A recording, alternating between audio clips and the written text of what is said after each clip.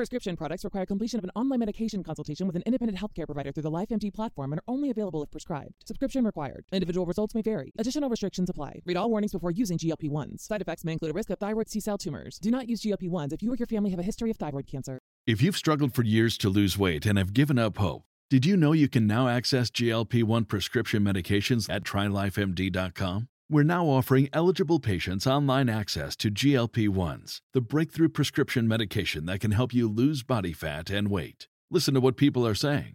It's fun to put on jeans that you couldn't get into 6 months ago. Every morning, I look forward to getting on the scale.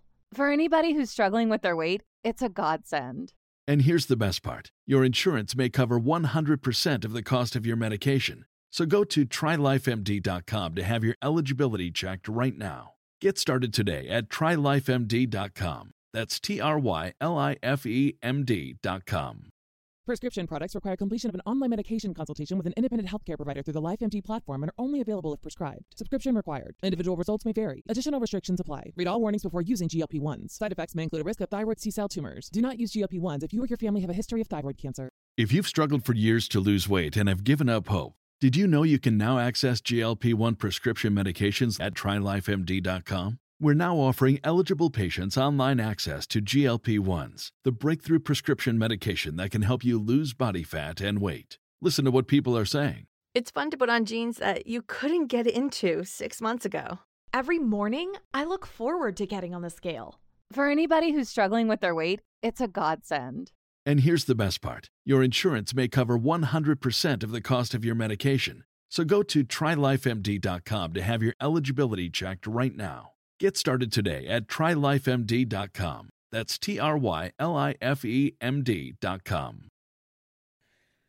Farmer, teacher, politician, lawyer, and clairvoyant, this legendary Georgian was the go-to source for finding lost items, and in some cases, lost bodies. Her role as a champion for women and a source of knowledge and advice for her neighbors were outshone only by her incredible skills as a seer. Her remarkable life has been the subject of books and movies, and with all her powers, she'll let people know if they're doing her story justice. This week's episode is Mahalie Lancaster, the Oracle of the Ages. A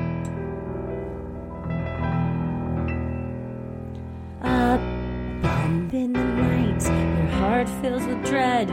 Probably a murderer who wants you dead. It could be a ghost, a demon, or worse. Perhaps you're the victim of a witch's curse. It's hopeless, you're doomed. You'd call a priest if you could. You'd rather just listen to who? Sinisterhood.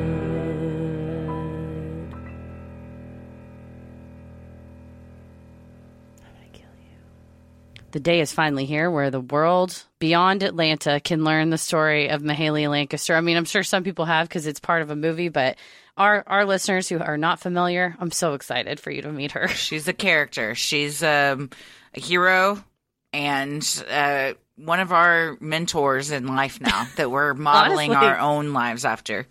For real. I mean, a lawyer who, I mean, she was playing both sides, though, because people would go, okay, I killed someone and I hid the body here. What should I do? And then would call the police and go, there's a murder on the list you should know about. But she would tell them, you shouldn't run. Yeah, she would go, you're going to get caught to the murder. She'd just say, you know what? She didn't say how. No. She was honest. She may have lied by omission a few times. She played both sides of everything. Being a lawyer and a politician, and also would give people numbers to play the lottery. You know what I mean? So she was just in it. She was a businesswoman. She was out there trying to work, and she had this gift, and she knew that she was in a more religious, conservative area of Georgia. So she would be like, God gave me this gift. So like, AKA, I'm not a witch. Please don't try to burn me at the stake or see if I can float. Yeah. If you want to see her in action, you can't now because she's dead, but you can see June Carter Cash play her in the movie where Johnny Cash is the sheriff, and they've taken some liberties with how the legal system works in the movie. For one, the sheriff sits at the defendant's table, just hanging out for the whole courtroom scene. At the prosecution table. Oh, yeah. You're not a lawyer. Why are you just sitting there and saying nothing? Well, it's Johnny Cash, so he doesn't sit in the back row for anyone. He's in every scene. Oh, he's front and center. Yeah, it's June Carter Cash crushes the role, and you can watch it. I think it's on Amazon Prime, and then maybe on like Encore or something that you have to have like a subscription for it, but it's this very cool made-for-TV movie about this Oracle who was iconic, truly, and cursing people. You love a good cursor she only people that deserved it, though. So she was like the Robin Hood of Sears. That's right. She was wonderful. So was the whole show in Atlanta. What a beautiful venue. And let me tell you, we've never felt fancier than when we rolled up into that green room at that theater and we were like, is this where the show is? Because it was so nice. Lush. There were chandeliers. It looked like we should all be having dinner with the Rat Pack or something. It was just like beautiful hardwood, velvet. Everything was lush. There was a full bar in there. Also, Katie Couric had also done a meet and greet in there. So now we're on the same circuit as Couric, the Couric circuit. The Kirk sick. Nope, can't do it. But we did ask. We're like, this place is swanky. And he's like, Katie Couric was in here. We're like, okay, Katie Couric. I loved the theater. Fantastic. The audience was fantastic. We met a lot of patrons that we talk to all the time on our live streams and stuff. We got to meet them up close and personal, which was a treat. And the grievances were fantastic. Super fun time. Yeah, we had a great time. Thank you to the Rich Theater at the Woodruff Arts Center for making us feel too legit. It was, velvet curtain, kind of a great evening and the perfect welcome for Mahaley because we fell in love with her as we studied her. And I think she's pretty, there's this book about her and this movie about her. And we asked some people in the audience that even lived in Atlanta or drove in from nearby, and they had not heard of her. So it was cool to dig into this. There is we will discuss the person who did a lot of research on her life and wrote this book and kind of dedicated her life to then telling this story. And she had this run-in with her as a kid. Mahaley also has a false eye, loved to take it out, shine it on her sleeve while she was talking to people. Well, don't get too excited because that was a very important detail they happened to leave out with June Carter Cash. We were very disappointed that they had not tried to do something to indicate that she had a false eye. And she also, I think they did not adequately depict her very badass way of dressing in the movie because in real life she would wear feather boas and skirts and also military hats. She was eccentric. Oh yeah, and would walk around pack of dogs. Had a big old pack of dogs with her. Dogs go to church. Yeah, living her life. She's like, I sit in the front row with 26 dogs, and you're like, yeah, you can't tell somebody no that rolls into church with 26 dogs. You let them sit. You let them lead the whole congregation if they want. Yes. They're on the pulpit. They're leading the pack and your pack. And now everybody's in the pack. The Lord. Leading it. Pack and pack. And just the stories we hear of her being a woman. It's difficult to be a female lawyer now, much less in 1920s. So going ahead and saying, I'm going to go to law school, pass the bar, and was a defense attorney for a while, and just I'm going to run for I'm going to be in Congress. And you're like, all right. Back then it was not done, but she did it. Trailblazer for sure. Trailblazer indeed. Yeah. But this was a fun one, so we hope everybody enjoys it.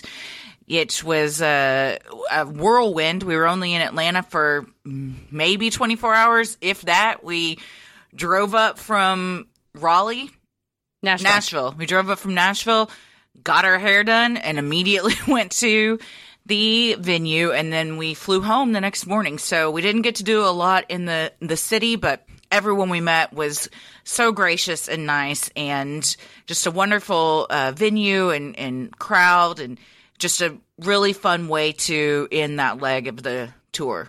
I forgot, now that you said hair done, you will all also hear a story about our very eccentric hairstylist that we met along the way. So that'll be quite a hoot to relive. I can't wait to relive. The dry bar it wasn't a dry bar. It was a Blow, I think it was a Blow. The Blow in Atlanta, there's a lot going on there. There's a lot going on there. Yeah, that was a good with time. With the employees. We were the only people there, but the employees it wasn't. have a lot going on that they love to talk about real loud.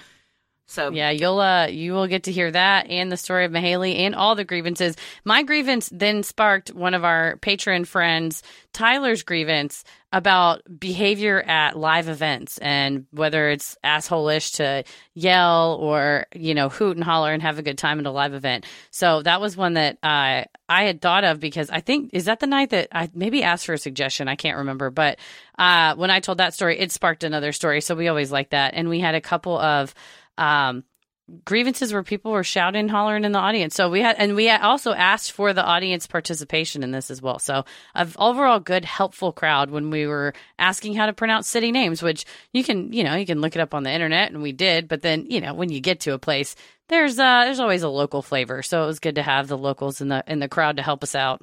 Well, thank you to everybody that came out, and thank you to all you that are going to listen now and enjoy this wonderful woman that we were all blessed to have discovered, and now we share her with you, Mahaley Lancaster, the Oracle of the Ages.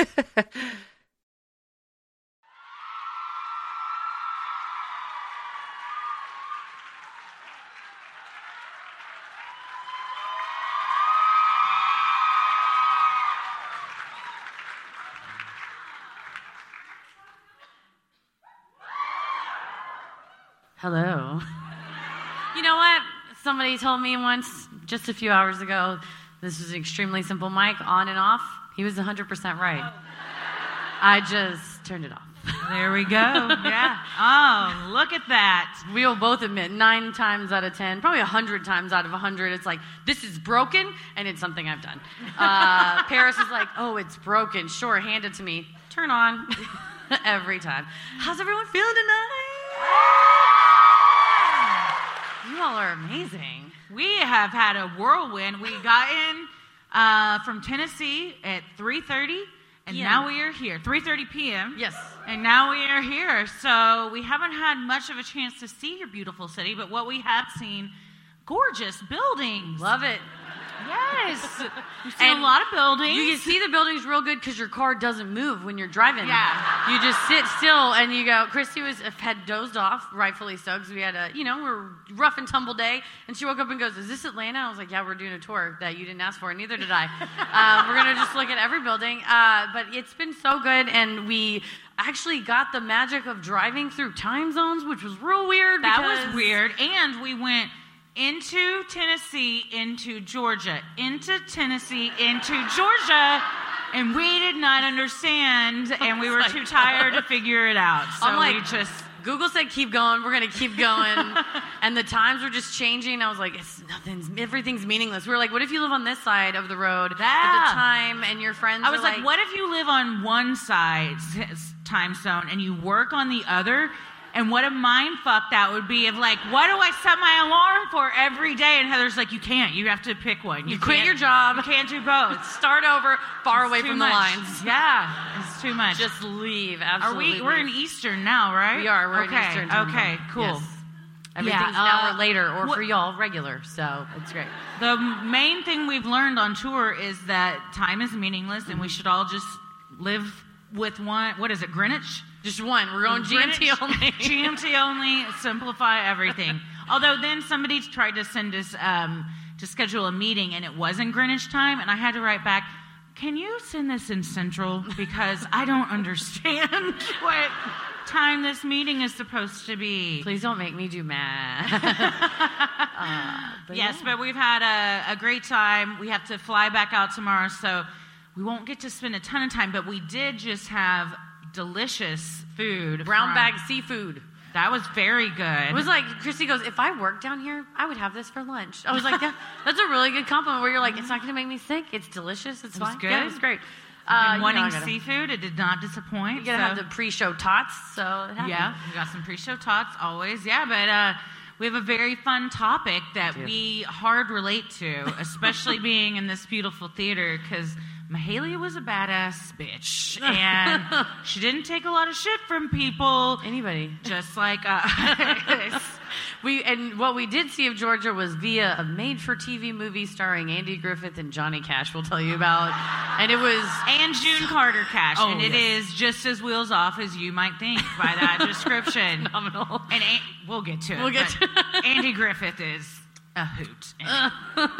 Yeah. Well, I'm Christy. I'm Heather, and let's get into it.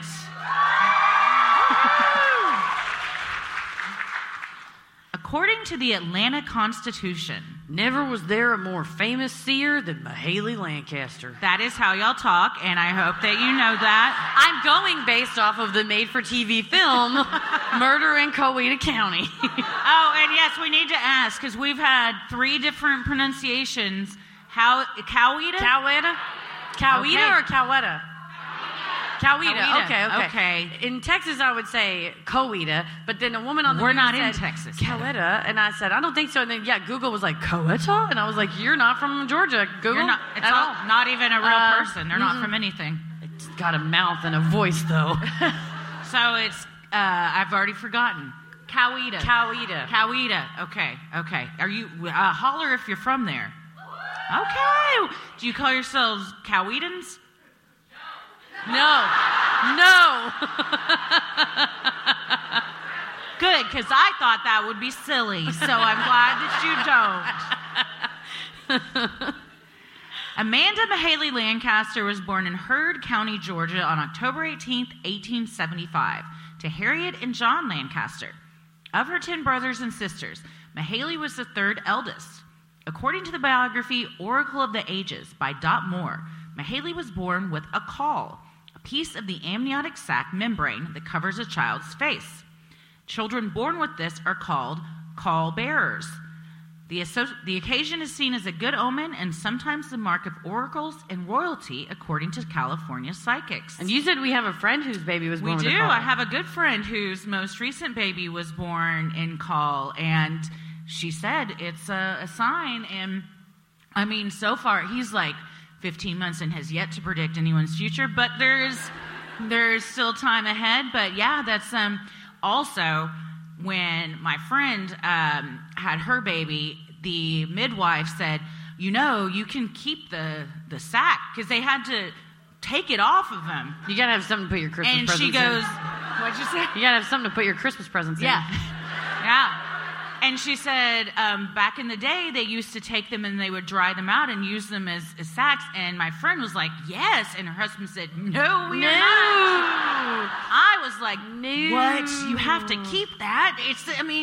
Might as well. 100% round of applause, would you have kept that? Okay. Less than I thought. Because I feel like everyone here is into the creepy stuff, and that's kind of creepy, so I thought it would be a roaring round of applause, but that's okay. I would keep it. You would keep it. You love I kept a lot of scabs. You collected scabs and Band-Aids when you were a kid. And teeth and gum, chewed gum. Yeah, I feel like, well, see, then you have a little pouch to keep all those things going forward. Damn it. A creepy pouch for your creepy collection. I mean, let's be real, though. If I was born that way, Nancy McKinney would have kept that. Oh, yeah. As she should, yes. Mahalia was special from a young age. According to her biographer, Dot Moore, Mahalia began telling fortunes for others at the young age of 6. In a witness's account in the book Oracle of the Ages, Mahalia told a neighbor girl that she got her power from lying in an abandoned house and letting snakes crawl all over her. She then read Bible verses to the snakes. When she was done, she tore out the pages, crammed them in her mouth, and chewed on them, telling the child, the Bible says you will eat the words of my mouth and you will be blessed. He was talking about prophecy, and that's what I do. That's my business, and I learned to do it right here. Mahalia is always sounding like she's 150 years old. Yes. She was 150 years old at this time. I mean, she was, every picture of her, she was a weathered woman. She was she didn't give a F about nothing. No. And wore whatever, we will get to that. But she, at this story, first of all, shout out to Dot Moore, may she rest in peace. She dedicated like 40 years of her life to studying Mahalia's life, because she encountered Mahalia when Dot was 5, and this woman who dressed in an odd fashion, and everyone's like, she's the town psychic. And of course, as a 5-year-old, you're like, what? And so she became obsessed with her as an adult, and basically is her whole biographer, and went back and did interviews, firsthand interviews. And this now adult woman was like, yeah, when I was a child, everybody was at Mahaley's house, and she was like, I hate people, don't you? And the little girl was like, yeah. And Mahaley's like, let me show you something cool, and took her to this weird shack in the woods where she showed her this house and said, I used to come here when I was your age, and I let snakes crawl over me. And then she later said, the devil came and talked to me here once, and I'll tell you about it someday. And then when the woman grew up, she went back to Mahaley and said, you told me that you were going to tell me what the devil said. And Mahaley went, I never said that. Because, like, wouldn't you? You'd be like, I don't recall that. Like, you get kind of loose, and you're like, oh, shit. Walk it back. You're a little kid, you don't remember. The only time that a child going into the woods and visiting a shack came out on the other side, and it was a good story and a good memory.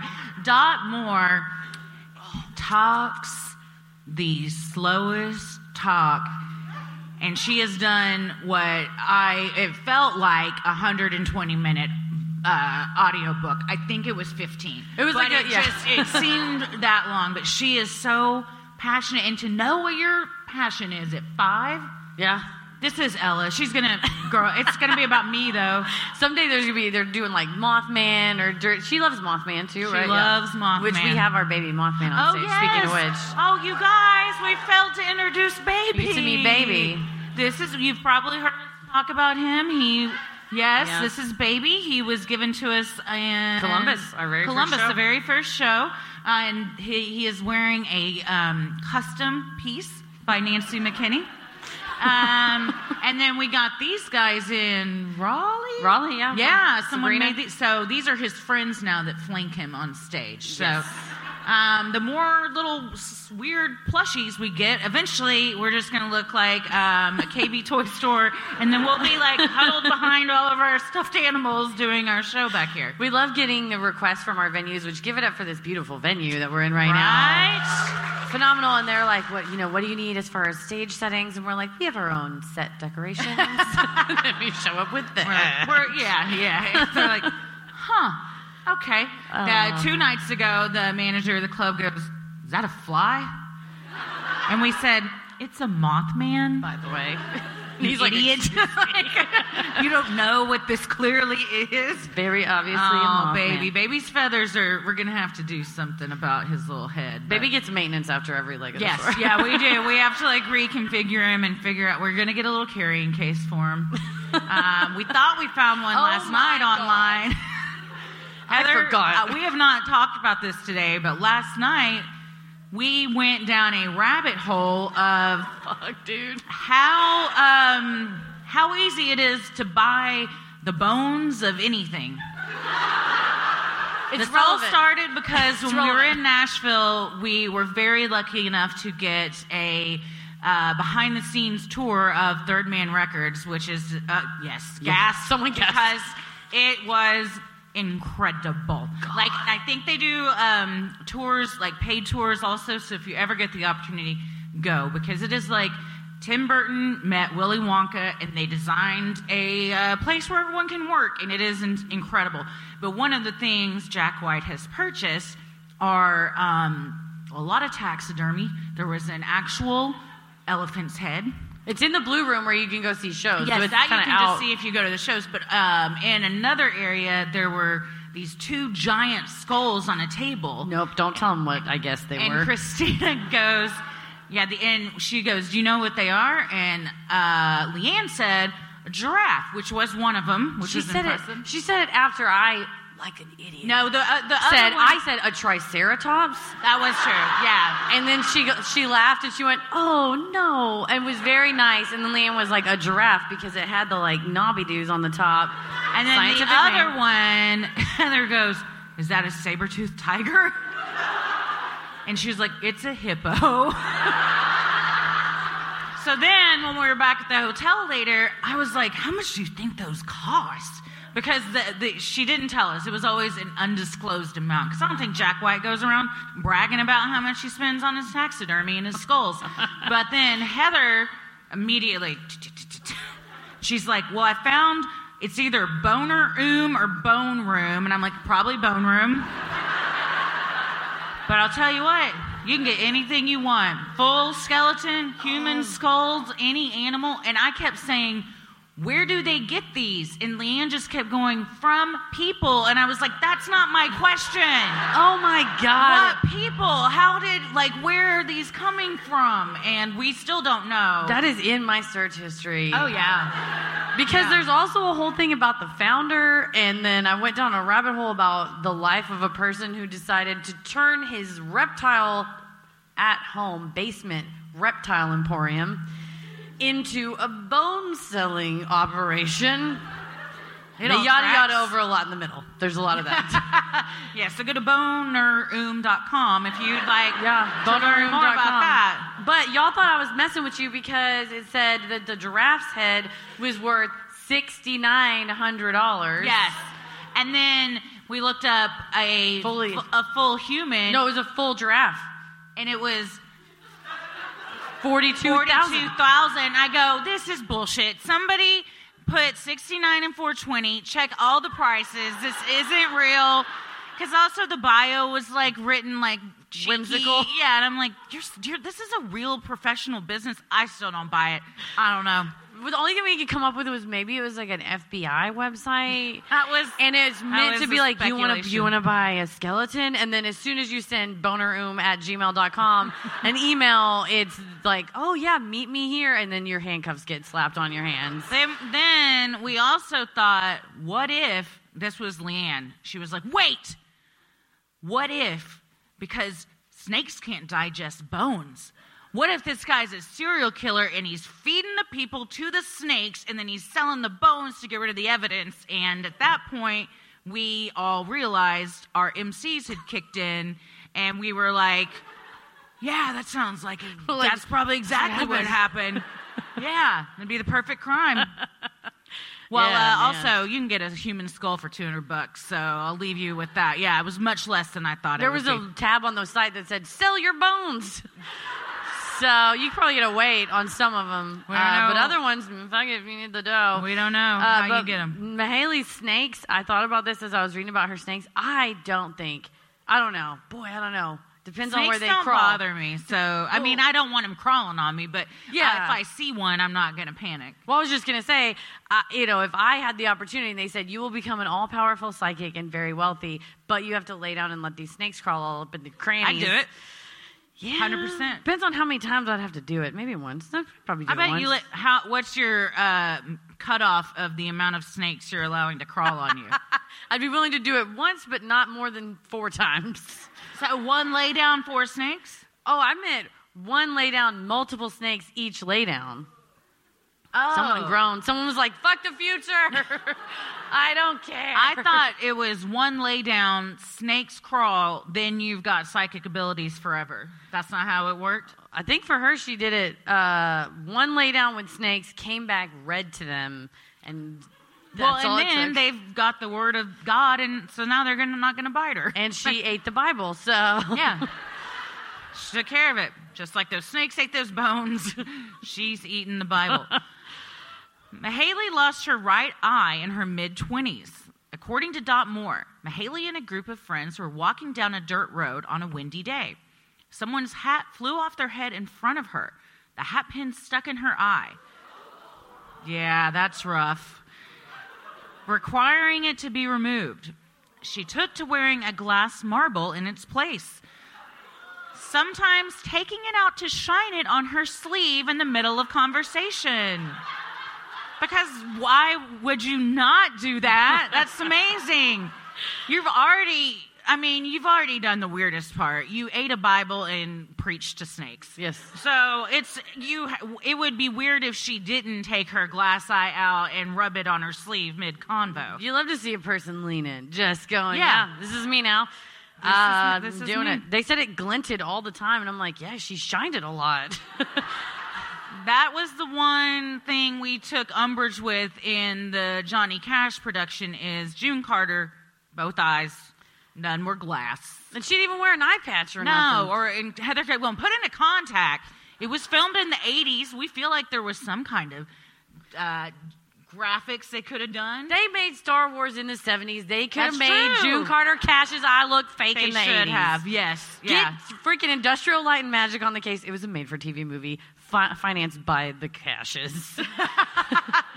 Well, you would think then that's Right? such a major part of her that they would want to get that part right. Johnny Cash is just like, looks all right. He's like, Nobody will I notice. can't look at you, June, without both eyes. I love you so much, I got to stare into both of your eyes. Man. The sexual tension in the scene where Johnny Cash, who plays the sheriff, and course June, he who does. plays Mahaley, is palpable. Yes. She's going at the fire with a poker, and they just keep cutting back to him, and he's like, mm-hmm. Like, And at all one right. point, he just goes, Yeah, just eyebrows. kind of like smirks at her. Yeah. As for her powers, Mahaley preferred the biblical term seer, according to the Times Herald. Seer is from the book of Samuel, and as a devout Christian, Mahaley liked the biblical connection. She was known to walk several miles to get to church each week, with her pack of dogs trailing behind her. Of course, She had 22 dogs. why wouldn't she? About 22 dogs, yeah. You preach to the snakes. You want your dogs. Everyone has to be of the same faith. Save them. Including the animals. So now the dogs have to go to church so they all get on the same page. I think it was Dot Moore who said, well, no, it was another one. One of the historians in this documentary was like, she loved to be a storyteller and create these personas of like, I'm a fortune teller. They said another role she played was like, I'm a Christian. I'm one of you. They said she really was devoutly religious, but she really hammered it home because being a psychic in the late 1800s, early 1900s in the South, you never know. Not People the might be best like, look oh, a for witch, some. burn her. Mm-hmm. And instead, she was like, I'm a seer like the Bible. Mm-hmm. Please don't burn me. Also, if you try, I have 22 dogs. So, fuck off. It's all about branding. Yes. You just got it's how you present it. Absolutely. Mahaley began her professional career as a school teacher. Though she would later be described as a shrewd and astute businesswoman, according to the Times Herald, she was compassionate and patient with her pupils. Stephen Coot Nixon, love that. Oh, Coot. Oh, God Coot. damn it. Was a student in Mahaley's class as a boy. He broke his right arm, leaving him unable to write. Selma Bowen of the Heard County Historical Society told the Times Herald, After Coot's recovery, a friend, neighbor, and teacher, Mahaley Lancaster, taught him to write with his left hand. She was a good person. and back then, if you were left-handed, it was like, fuck off. Witch. Like they... Also a witch. Nothing. Oh, is that a woo from a left-handed person? Lefty. Yeah, lefties. Good for you, lefties. You know what? Weird fun fact about me, I've always wanted to be left-handed, and one summer I tried to teach myself how to be, and it did. I am still right-handed, so it's very hard. You can't just do that, or at least I guess I wasn't dedicated enough.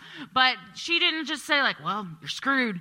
She was like, we're gonna fix this. Yeah. She's like, and you you're know still what? gonna have to deal with right-handed desks and right-handed everything, but you'll know how to write. Sorry, Coot, there's only so much I can do. Coot. Why do you think they didn't just go full Cooter? Oh, you know what? There's probably already one in the family. Oh, That's we Cooter. got Cooter. That's Coot. That's Coot. Don't get them twisted. They're No. two different people. We got Cooter, Coot, Scooter, Scoot, and Tooter. We're looking for a Toot. Yeah, the next baby's got to be Toot. Absolutely. Well, that goodness transferred to her legal career. On February 10th, 1911, Mahaley was admitted to the Atlanta Law School and began practicing as a lawyer shortly thereafter. According to the Times Herald, she offered her services to indigent members of the community and was a frequent victor in the courtroom. Meanwhile, she also began writing a column for the local paper under the pseudonym Uncle Sam. According to the Times Herald, her dispatches were generally news of the day. A few hogs was killed last week. Or, Schools of this section have been suspended for 3 weeks on account of the flu. times were tough back then. You know, I feel like that last sentence still very... Could be relevant. I get emails weekly from Ella's schools like, well, we're shutting down a classroom. So got the flu. The few hogs, we need to know. You got to know what As that a farmer, squealing was. you got to know what's going on out there with your hogs. Like, what was all that squealing? A few hogs was killed. Coot's fine. Cooter is Yes. questionable. Yeah.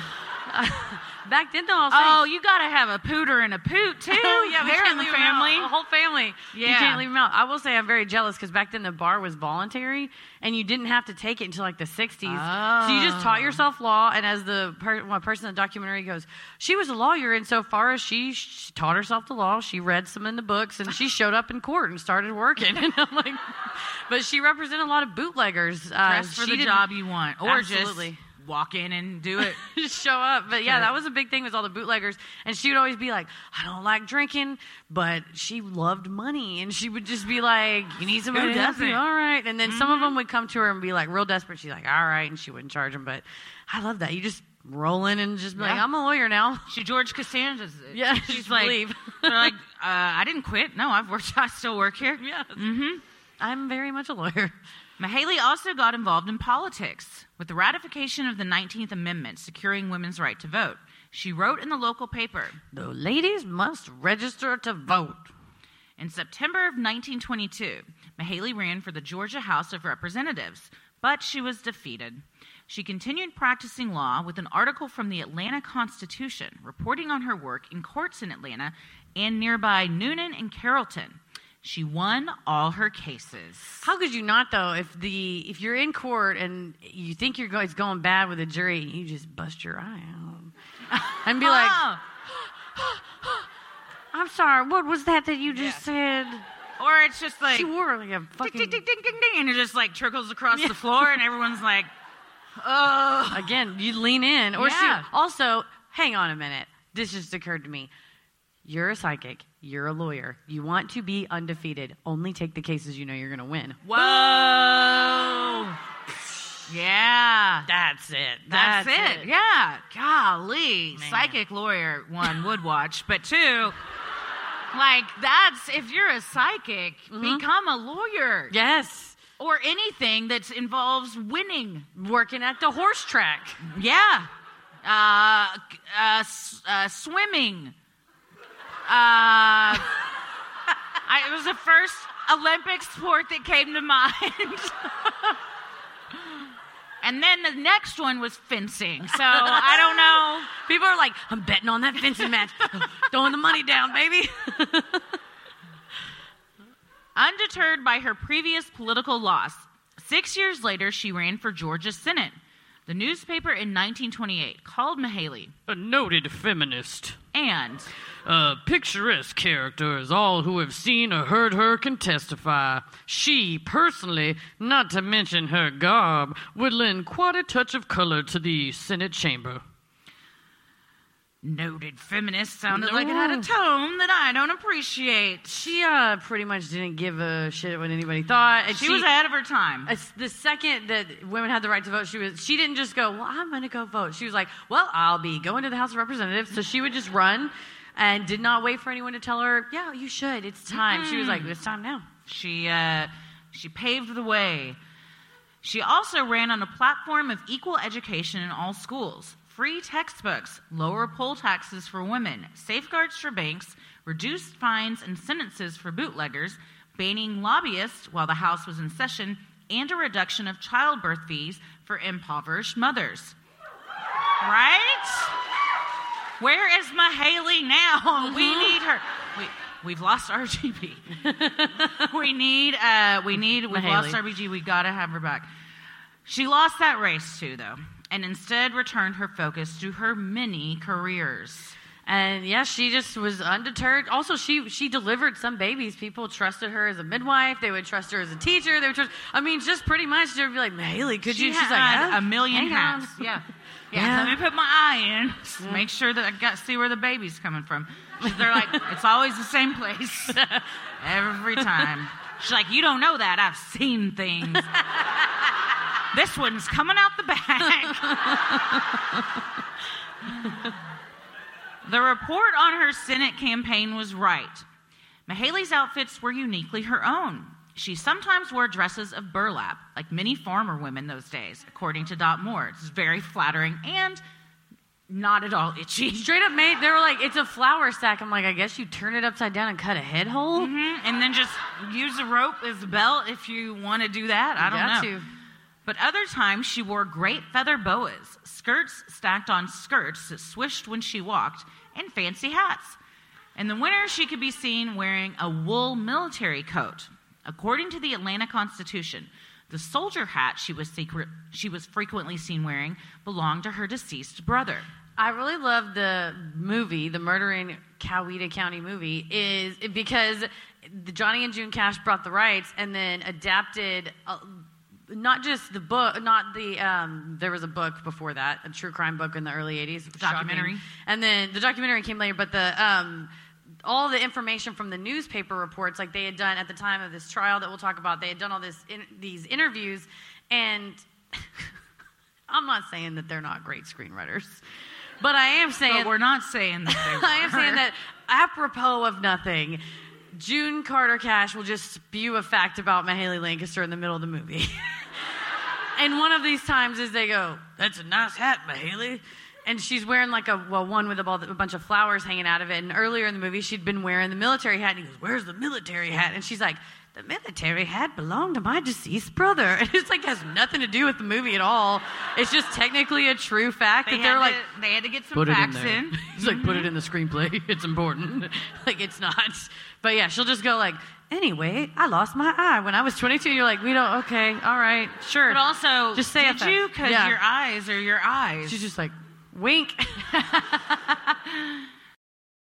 Prescription products require completion of an online medication consultation with an independent healthcare provider through the LifeMD platform and are only available if prescribed. Subscription required. Individual results may vary. Additional restrictions apply. Read all warnings before using GLP-1s. Side effects may include a risk of thyroid C-cell tumors. Do not use GLP-1s if you or your family have a history of thyroid cancer. If you've struggled for years to lose weight and have given up hope, did you know you can now access GLP-1 prescription medications at TryLifeMD.com? We're now offering eligible patients online access to GLP-1s, the breakthrough prescription medication that can help you lose body fat and weight. Listen to what people are saying. It's fun to put on jeans that you couldn't get into 6 months ago. Every morning, I look forward to getting on the scale. For anybody who's struggling with their weight, it's a godsend. And here's the best part. Your insurance may cover 100% of the cost of your medication. So go to TryLifeMD.com to have your eligibility checked right now. Get started today at TryLifeMD.com. That's TryLifeMD.com. Let's talk about Medi-Cal. You have a choice, and Molina makes it easy. So let's talk about making your life easier, about extra help to manage your health. Nobody knows Medi-Cal better than Molina. Visit meetmolinaca.com. Let's talk today. Though she had successful careers as a teacher, a farmer, a door-to-door seed seller, and a lawyer. Yes. Oh, yeah. What didn't she do? Mahalia's powers as a seer ended up being the most lucrative for her. She told the Atlanta Constitution, "It's not a learned gift, it's a borned gift." I've got some learning. I taught school, I passed the bar and could practice law, but seeing the future is my art. Sometimes you have to take 27 other jobs before you find your own passion. And I'm speaking from experience. So, I definitely relate to this. So what kind of, today we were getting our hair done and he said, "What kind of lawyer were you?" Because I said, "I used to be a lawyer, I'm a comedian now." And I was like, "Well, hedge fund, law firm, had my own practice, worked at Legal Aid." And I was like, "Oh, I sound like I didn't know what I wanted to do." Oh, and then he said, "So tell me about the podcast." And I told him, and then he just looked, you make eye contact with the stylist in the mirror, and he goes, "It sounds like you're free in a world full of chains." And I was like, fuck. I said, "It does feel like that sometimes. You're right. Thank you. Thank you, sir." It was like, God damn. It was a wild experience at the Blow Bar today. We had a great time. And I feel like our hair came out great. Yes, so it thanks did. to the So Blow thank Bar. you, Blow Bar. But what a nugget. I was like, dang, you're right, man. Mm-hmm. Yeah, he was dropping knowledge bombs all over the place. During the Great Depression, Mahalia bought land at $1 per acre. In the end, she owned over 1,000 acres, making her the biggest female landowner in Georgia. She needed all that land, too, because at one point she owned 22 dogs. They need places to run around. Another job where you need to know the future, real estate. Yeah. Man, I like that she's like, I'll help you all find things, but also I'm going to go buy this land for myself. Thanks, bye. Also, she's like, I know I can get 22 dogs because I'm going to have the property for them in just a little bit. Mm-hmm. Plan it in advance. Well, knowing her skills were valuable, Mahaley began charging $1.10 per reading, according to the Atlanta Constitution. $1 for me and a dime for my dog. Folks were more than willing to pay, as Mahaley was particularly helpful in finding lost items. Wallets, farm animals, and stolen goods. Mahaley could find anything. There was one guy who Moore interviewed, and he said as a kid, his dad lost his wallet when they were working in the fields, and they went to see Mahaley, and they were friendly with her and just kind of chatting, and out of saying nothing, she said, by the way, your wallet's on the 3rd row, and it's halfway down, and you'll find it. He hadn't said, hey, we're here to see you because I lost my wallet. And then it's kind of like, and you'll find that wallet and come back and give me my $1 at a time. What do you think those dogs did with their dimes? What were they saving up for? They're like, we're going to go get our own land. I like that she had like a little trust fund for them. She had a dog trust fund. This is my dog's fund. We don't dip into that. No, we leave That's it. for them, what they want to do. She would also tell futures. She would predict the number of children someone would eventually have and the children's sexes at birth, as well as take a crack at their names, too. Though most disturbing would be the people for whom she would conclude, there is no future to tell. And she did that one time. Worst thing you can hear from a fortune teller? I think so. Yeah, there was like a group of friends that came, and some came from one direction, some came from the other, and they drove together to meet at Mahaley's house to all have their fortunes told. How fun. And she told most everyone's except for one person and was like, I gotta go. I'm tired. It's my time for bed. And they're like, oh, come on, can't you do her? She's like, no, I'm good. And then in the other room, she told them, there's no future for her. And then that night, half the people went one way. The woman drove off by herself, and she died that night. She had a car accident on the way home and died. And so I think, as Mahaley, you're like, I don't want to tell her. You're like, just like, I got to go to bed. Well, it's like March of the Penguins. You can't interfere with what's going to happen. If she was like, you're going to die tonight, then that woman would have stayed there, and then you have a Final Destination situation on your hands, and death is just chasing her down, because when death comes for you, death succeeds. It will get you. Just like March of the Penguins. Another fact, I have never seen that movie because it will kill me. But I do know that they don't interfere with the little baby penguins when they're struggling, and that is why I won't watch it. Once she found herself in the courthouse during a foreclosure sale. A fine piano went up for auction, and Mahaley was there to bid on it. Her beloved sister Sally loved to play.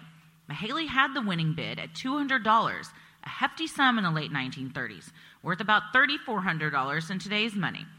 The skilled seer asked the judge to give her until 2 p.m. that day to make her payment. Knowing her wealth, he agreed. Soon, she was out in the commissioner's meeting room, according to the Atlanta Constitution. She read so many fortunes, she came back to the judge in just a few hours with a wad of $200 in $1, $2, and $5 bills, having earned the full sum telling fortunes in just that one day. This woman rolled up and was like, bam. Here's your $200. Give me my piano. Man, that was back when $2 bills weren't like a special treat. Yeah. If you got one, everyone just carried them around. Man, R.I.P. $2 bills. Are they still around? I don't think any are really in circulation. I mean, you have some. You can them. circle them. Yeah, I think you can get them from the bank probably still. I wonder why we stopped making those. There's definitely an answer I could quickly Google. But I will save that for later when we're looking up more bones we can purchase. How many bones does $2 get you? Probably not many. Probably maybe a tiny bird bone. The founder of the Bone Room's like, you can have the end of a pinky. But has to be a $2 bill. Only $2. That's fair. Well, soon more people outside of Central Georgia would hear of Mahaley's skills. In April of 1948, the metro Atlanta area was abuzz after the murder of sharecropper Wilson Turner. After a dispute over some moonshine bootlegging, Of course. Turner had stolen a pair of cows from John Wallace, also tracks, one of the wealthiest men in the area. Wallace was called a county kingpin. Same for me. Who controlled local politics with his illegal bootlegging money, according to WXIA Atlanta News. That's the only revenge. If you have a bootlegging dispute, you steal their cows. Those are the two most important things that are, The moonshine boss had no idea where his expensive stolen cattle had gone, so Wallace sought out the advice of none other than Mahalia Lancaster. He visited her cabin and gave her the required $1 and a dime, according to the Atlanta Constitution. Mahalia then answered Wallace's question of who stole the cows. She told him Turner had taken them, that one cow would be found, and that Turner would be caught. And he went all the time. He was like a frequent flyer of Mahalia's and went about every 6 months. She had a stamp card, yeah. So after a certain amount, you got a free reading. When you get 6 punches on the card, I'll let you wear my hat for a minute. Wallace was enraged at the theft and concocted a scheme for his revenge. Turner was arrested for the theft, but soon released for lack of evidence. When he was let out of jail, Wallace waited outside to intercept him and chase him down. In the end, Wallace caught up and murdered Turner during a fight in full view of patrons having lunch at the Sunset Tourist Camp. That's what they said. Is probably not what they thought they were going to see when they went to a restaurant called that. Let's stop here and have a sandwich. Oh, my God. They're like, well, we're going to show you the sights. You came to see the sights. Here you go. Damn. What do you think happened to the other cow? That's how theboneroom.com gets its wares. You know what? Probably hit it real good. It's hard to hide a cow, I imagine. True. That was the most country thing I've said in a while. It's hard. I even got twang on that, too. It's hard to hide a cow, I imagine. That's like a Southern aphorism, too. It was like, well, I tried to keep her from her. Well, it's hard to hide a cow, you know what they say. That's what they say. Wallace later claimed as he was pistol whipping Turner that the gun went off on accident. Wallace then disposed of Turner's body with the help of 2 field workers, Albert Brooks and Robert Lee Gates. Wallace first put the body in a well, then later retrieved it and burned it before scattering the ashes in a nearby stream. Yeah, he went above and beyond. And in the movie, to watch Andy Griffith do this, it took a lot of compartmentalizing from seeing him in the Andy Griffith Show to now playing a sinister man that's burning a body in a pit that he has constructed out of a lot of wood. It was such a huge pyre, and then he was dumping maybe kerosene, probably gasoline on it. And didn't he light the torch like yes, right? And just threw it. And I don't think it was a stunt double. I was like, Christ, that got close to him. It's like a full-on torch. He just tosses it right on this giant pyre. Yeah. And his hair has so much hairspray in it. That couldn't have been safe for you at all. No. But yeah, he hooks it on it, and then the 2 actors playing the field workers are crouching and hiding, and one of them goes, God have mercy on us all. And he does say, Andy Griffith does say, as he's throwing it on the thing, he's like, come arrest me now, sheriff. Mm-hmm. And he's almost looking straight in the camera. Like, almost. Yes. Also, he and Johnny Cash in several scenes just have what appeared to be a staring contest. It would just be, like, one, I was like, they were so proud of this shot because Andy Griffith is in jail and Johnny Cash staring him through the bars, and it's just like... And Andy Griffith can't look sinister to save his life. The only time he does look sinister in it is, and you go, that smile. He does this like Andy Taylor, like Andy Griffith show smile, like, ha! But the flames are reflected back on his face, and it was like, you go, out of context, it did not work. It wasn't like a fun, Mayberry type of situation. With the previous success of her last prediction, Wallace returned to the soothsayer. He paid Mahalia another $1.10 and followed her into her living room. She sat before the fireplace, poking at a roaring fire with a poker. She didn't look up from the fire when she said, "You killed him anyway, didn't you?" Wallace was startled, asking, Who, Miss Mahaley? She told him Wilson Turner.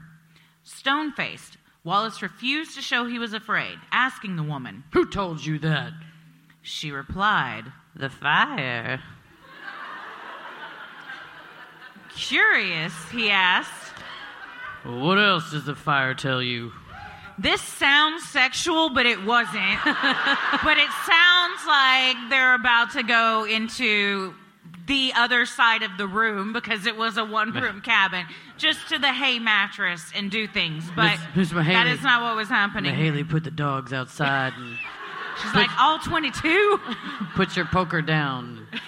Pick this one up. I have a poker. I got a poker I'd like to show you, Mahaley. We need to write some fan fiction. Andy Griffith fan fiction. Of what we thought should have happened, for sure. Mahaley did not mince words. That you've lost the body and you can't find it now. Now even more enchanted by her powers, he asked, Where is the body, Miss Mahaley? How do you lose a body? Well, what happened is initially he threw it down a well on a large tract of land he owned. I guess you could lose it that way. And he had 3 wells. So he couldn't find... It's like 3-card money. You gotta... it's just... They're just like... Son of a bitch. So he finds that you gotta look, and it's probably the 3rd one, you know? It's always the last place you look. And gets it out of there, and then that's whenever he creates this funeral pyre and almost sets himself on fire. If the movie is to be believed. Now the woman was fed up. I warned you, John Wallace. I warn you again. Danger, death, destruction. That was also the name of her LP that has never been released, but should. According to the book, Murder in Coweta County, right? Yeah. Okay. She thrashed her fire poker into the flames with each of the last words, warning Wallace, the 3 fates surround you. John Wallison made a grave mistake. He yelled at Mahaley Lancaster. Y'all already know that's a bad idea from everything we've said. Saying to her, Don't give me that hocus pocus. All I want's the body. Where is it?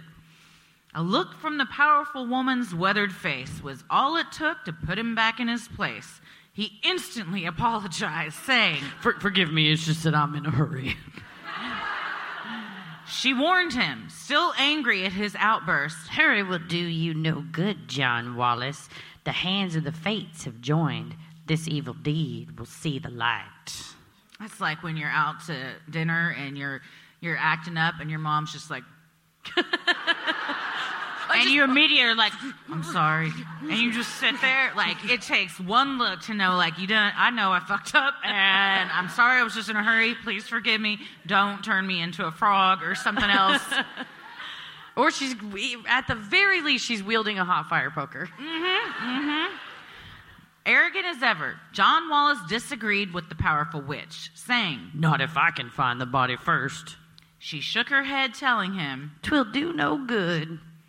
Authorities were stuck, unable to find Wilson Turner's body and pursue the wealthy landowner for the crime.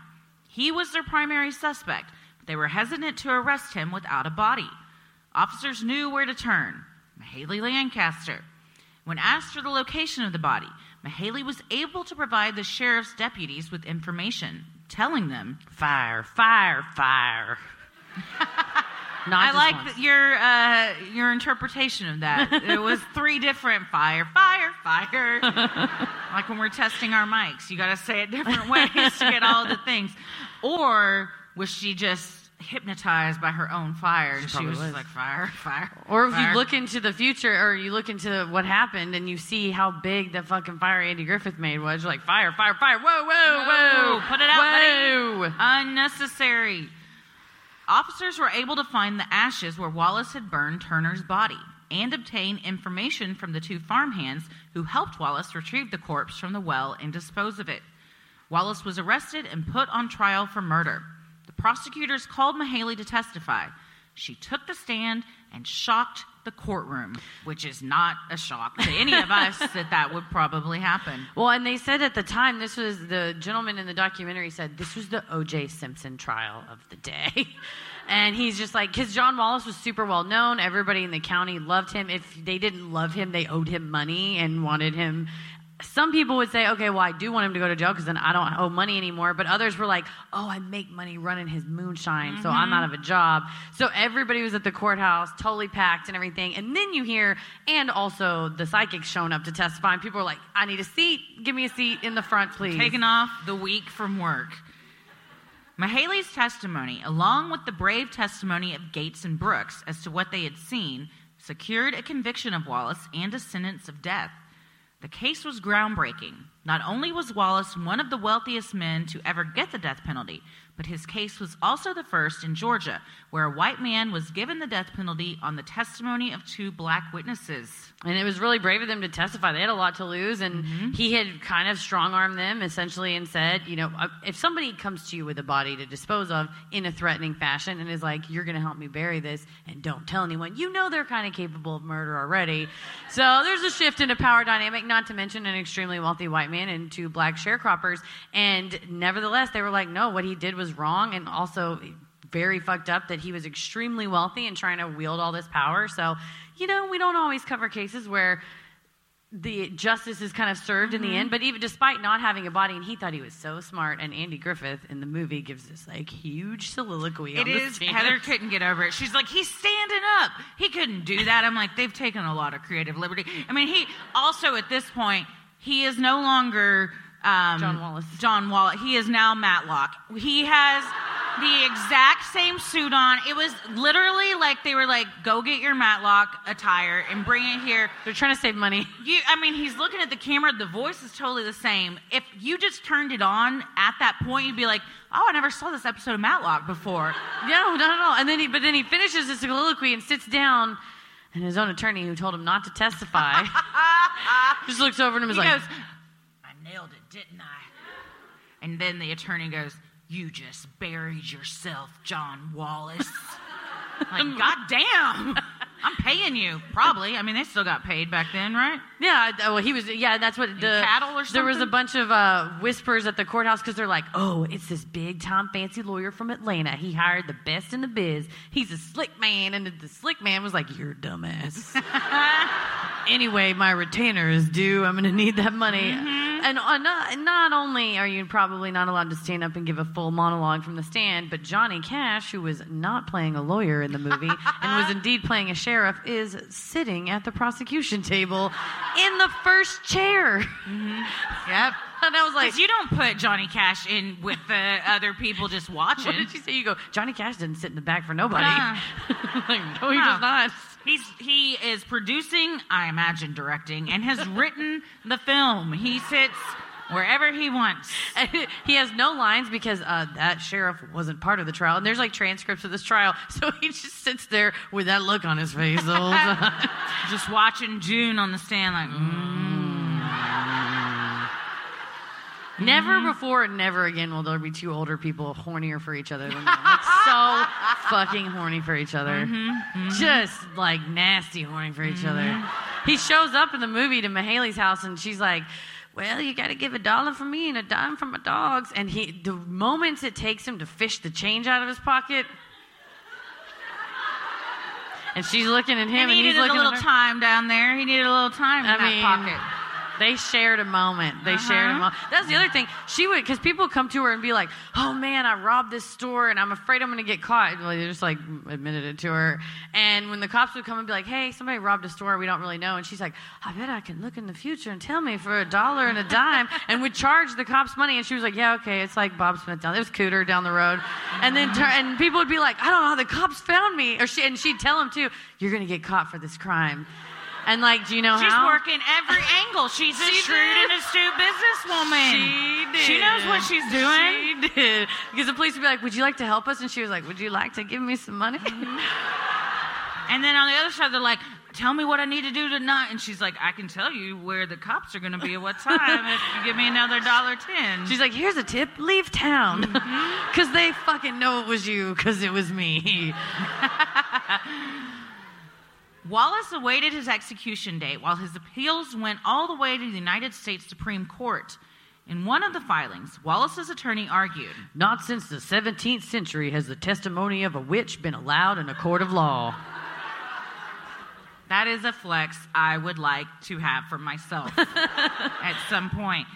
In the end, the appeals all failed, and Wallace was eventually executed by electric chair in 1950. Mahaley's testimony was intriguing to journalists. Her story became nationwide news. According to the Atlanta Constitution, truth seekers came from as far as Chicago, New Mexico, Texas, and New York to see the now world-famous oracle. Patrons lined up outside her door, waiting for their fortune to be read for the now increased price of $2.75 per reading. Supply and demand, baby. Know your worth. The publication also wrote that this prompted Mahaley's sister to look out her door and say, "Looks like the world wants its fortune told, and it's stomping down the bushes and stirring up a dust storm to get Mahaley Lancaster to do the job."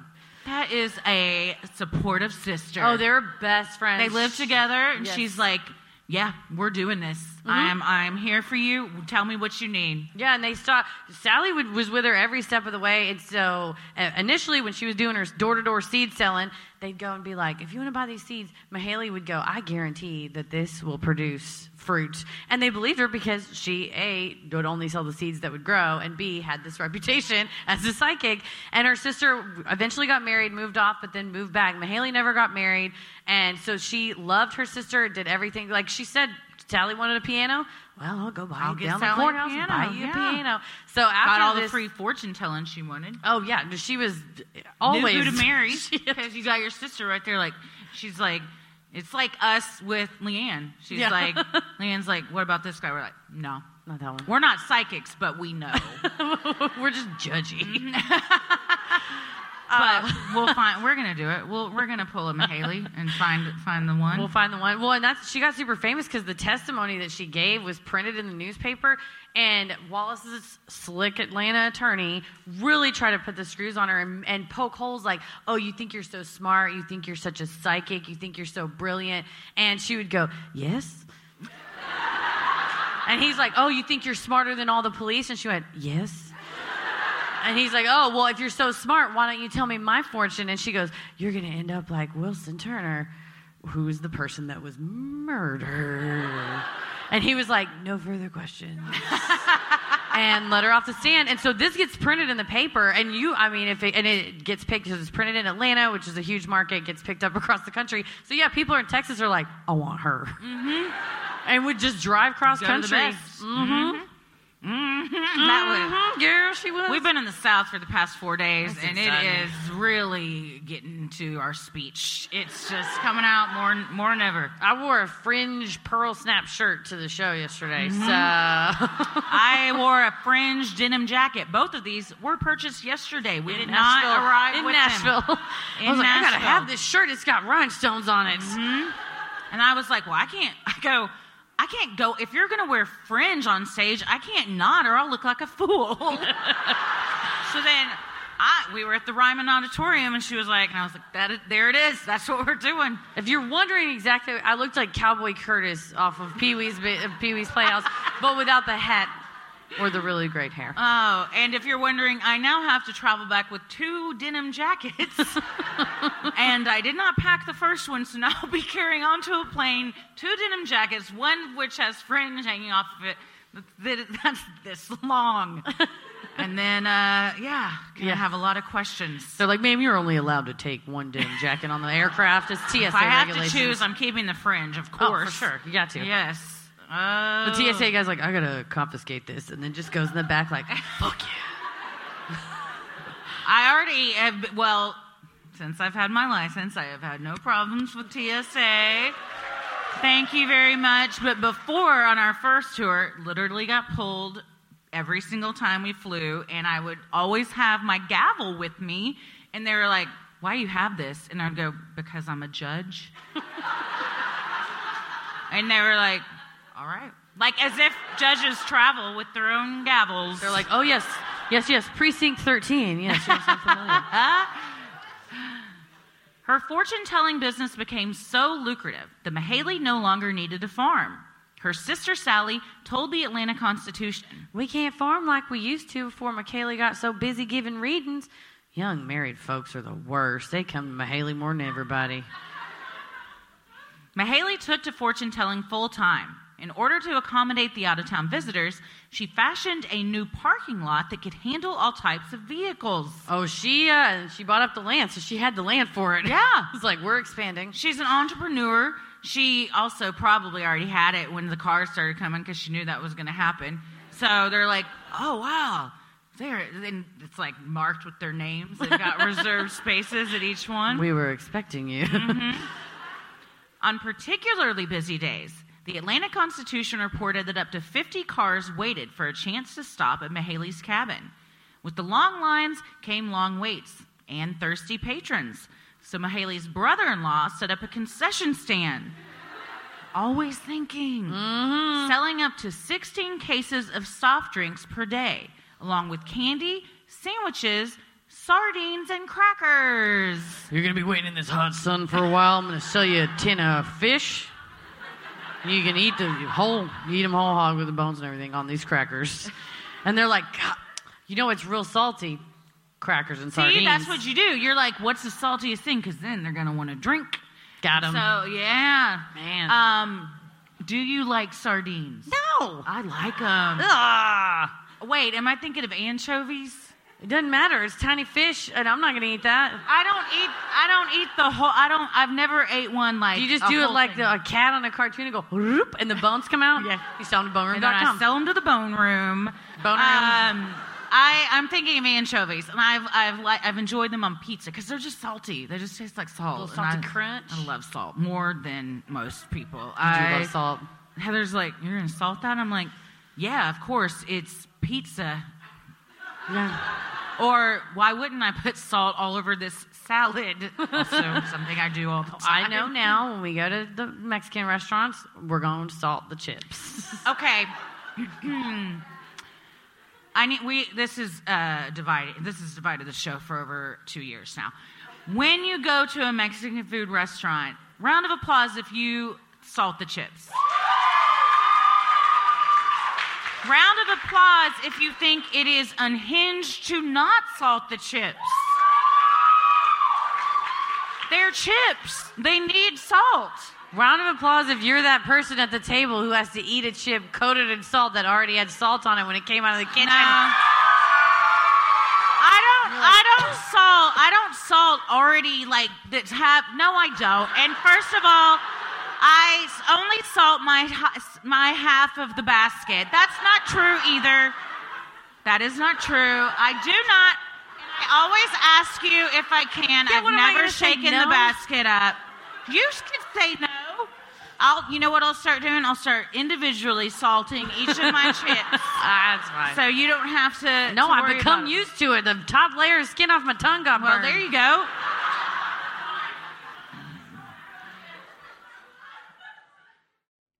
Prescription products require completion of an online medication consultation with an independent healthcare provider through the LifeMD platform and are only available if prescribed. Subscription required. Individual results may vary. Additional restrictions apply. Read all warnings before using GLP-1s. Side effects may include a risk of thyroid C-cell tumors. Do not use GLP-1s if you or your family have a history of thyroid cancer. If you've struggled for years to lose weight and have given up hope, did you know you can now access GLP-1 prescription medications at TryLifeMD.com? We're now offering eligible patients online access to GLP-1s, the breakthrough prescription medication that can help you lose body fat and weight. Listen to what people are saying. It's fun to put on jeans that you couldn't get into 6 months ago.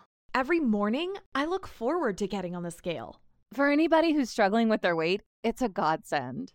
And here's the best part. Your insurance may cover 100% of the cost of your medication. So go to TryLifeMD.com to have your eligibility checked right now. Get started today at TryLifeMD.com. That's TryLifeMD.com.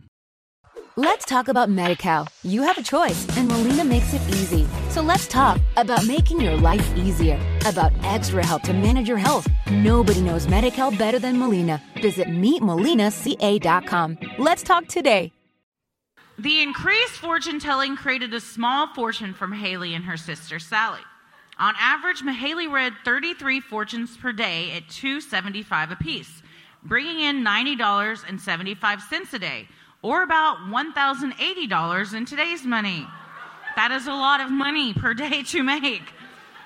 After one particularly fruitful day, reporters from the Atlanta Constitution watched as Mahaley, hunched over a nail keg by the cold fireplace, scooped a double handful of greenbacks into a paper bag, and cackled appreciatively.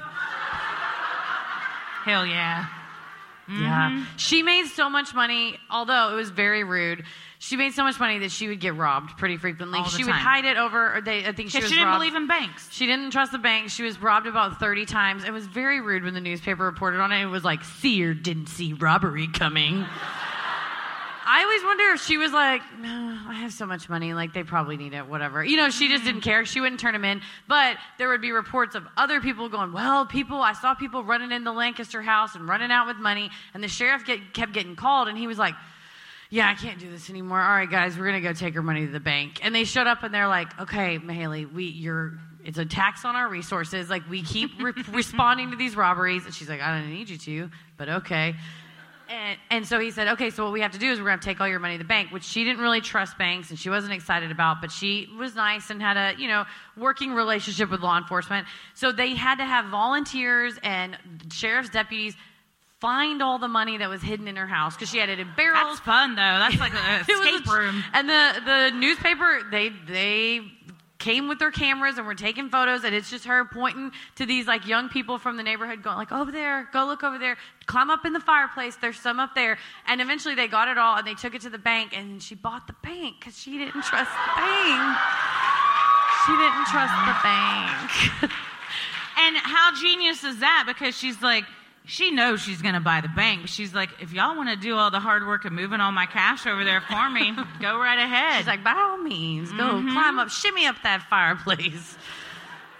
With all the money she made, she was able to have a large 10-bedroom house built for her and her sister in Franklin. Also, all the dogs. Yes. The Atlanta Constitution reported that she paid $35,000 for the place in stacks of $1 bills. All collected from telling fortunes. It's the equivalent of the lady on the Looney Tunes who's like, I like to deposit these pennies.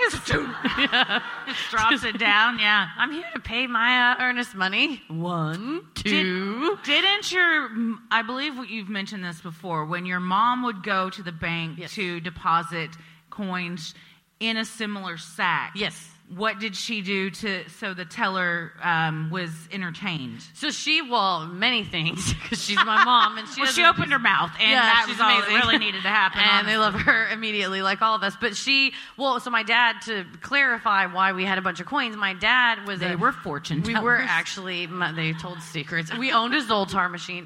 No, but my dad was he worked for the Dallas Morning News, so he had all these newspaper racks, and so people back in the day would put the coin and get the newspaper out.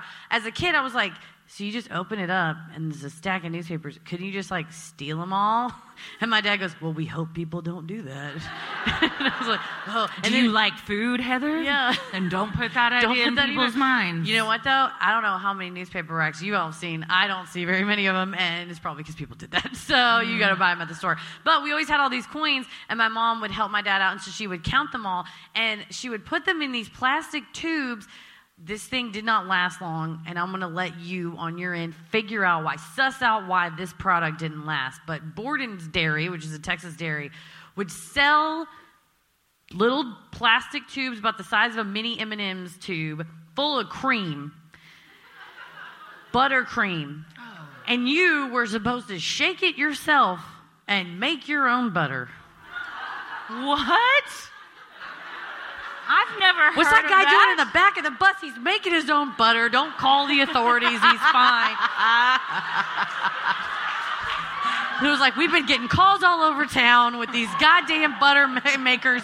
It was like a tiny butter truck. It's like so wild. I've never seen or heard of this. I've got to find one. So people were going wild. They stopped making them. And a friend of ours down the street, her husband worked for the dairy and and of course my family.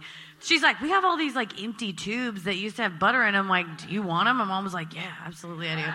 And it turns out each butter tube held $10 worth of quarters. And so my mom would count the quarters, fill it up, and put the butter tube. But then she took you get a canvas sack like in a cartoon. She would paint scenes on the outside of it. Like beach scenes. Like a beach scene with a flamingo or like a sun with sunglasses. Funny stuff. Like emojis before there were any. Yeah, it was like a fun, whimsical bag of coins. And then she would give it to him. And I do remember as a kid going like, why did you do that? And Mom's like, oh, it's fun. And I don't want him to lose my bags. Because I imagine if you take that bag and then later on a legitimate client comes in and is like, I need to make a withdrawal. We're actually going to, do a business Don't act dealing. like your mom wasn't a legitimate She was legitimate. client. The most legitimate. But yeah, you get a business client and they're going, yeah, we need our money. And then it comes out with a flamingo on the bag and they're like, what the hell is this? So, yeah, also, imagine if you're like, I got to count all this change. You're like, well, this is fun, though. Yeah, it's fun. I get to look at this little sun with sunglasses.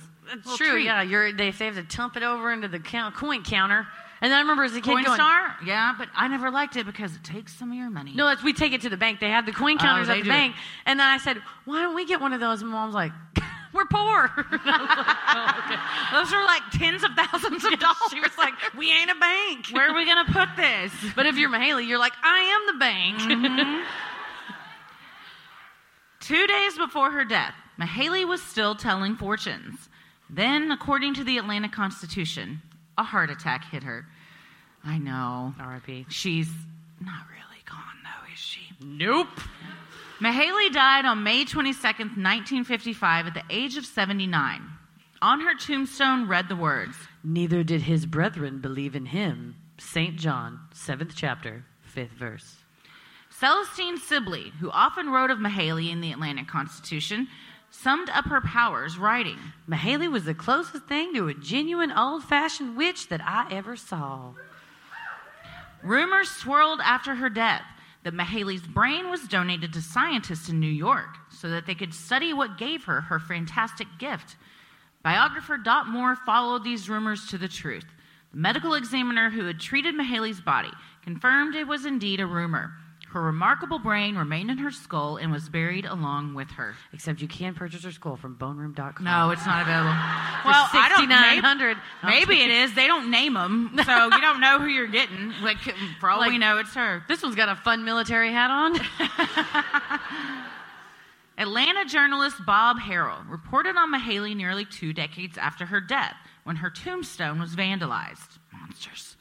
Some roustabouts had cracked the stone in half, leaving the top portion upside down beside the bottom. Quoting her tombstone, Harrell wondered in his column, Dateline Georgia, why such an epitaph when most everybody did believe in Mahaley Lancaster? And that's true. I mean, she chose this.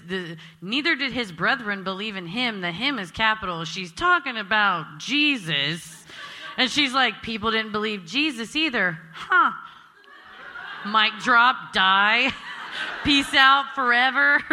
Or is it? Mm-hmm. And that was one of the scenes in the Johnny Cash movie is they asked June Carter, like, oh, where'd you get that hat? And she's like, the hat belonged to my dead brother. And they go, oh, he died, I'm so sorry. And she goes, it's okay, we still talk, and then walks off. The story of Mahaley's role in the murder trial of Wilson Turner was so gripping that author Margaret Ann Barnes developed it into the 1977 book Murder in Coweta County. Johnny Cash and June Carter Cash obtained the rights and adapted the book into a movie of the same name in 1983, starring Andy Griffith as John Wallace, Johnny Cash as the sheriff, and June Carter Cash as Mahaley Lancaster. It is $2.99 to rent on Amazon Prime or watch on Tubi for free. Mm-hmm. Yeah. Fantastic. We paid the $2.99 because we needed it immediately, and we didn't feel like having to sign into a bunch of stuff. It's like, I can't download an app. I gotta watch it right now. Go, go, go. It's, I mean, it's worth it. It's good. It's a good time. Yeah. Silly. Yeah. The story of Mahaley's role in the murder trial of Wilson Turner was, I just read that. That is something that would have been edited out, but you guys get to hear that. That's the magic of live shows. Mm-hmm. But see how quickly we recover? And when we're recording in studio, we're like, fuck, hold on. And then I'm like, and I burp, a nasty burp. And I'm like, you can mute that later, right? And she's like, yeah, I mean, I'd have to listen to it first. Yeah, I can, though. The amount of edits, when I write them down for Tommy, that are just mute one of us burp is more than a handful. Her legacy as a political firebrand was also studied after her death as well. Nellie Duke is a women's rights historian and activist.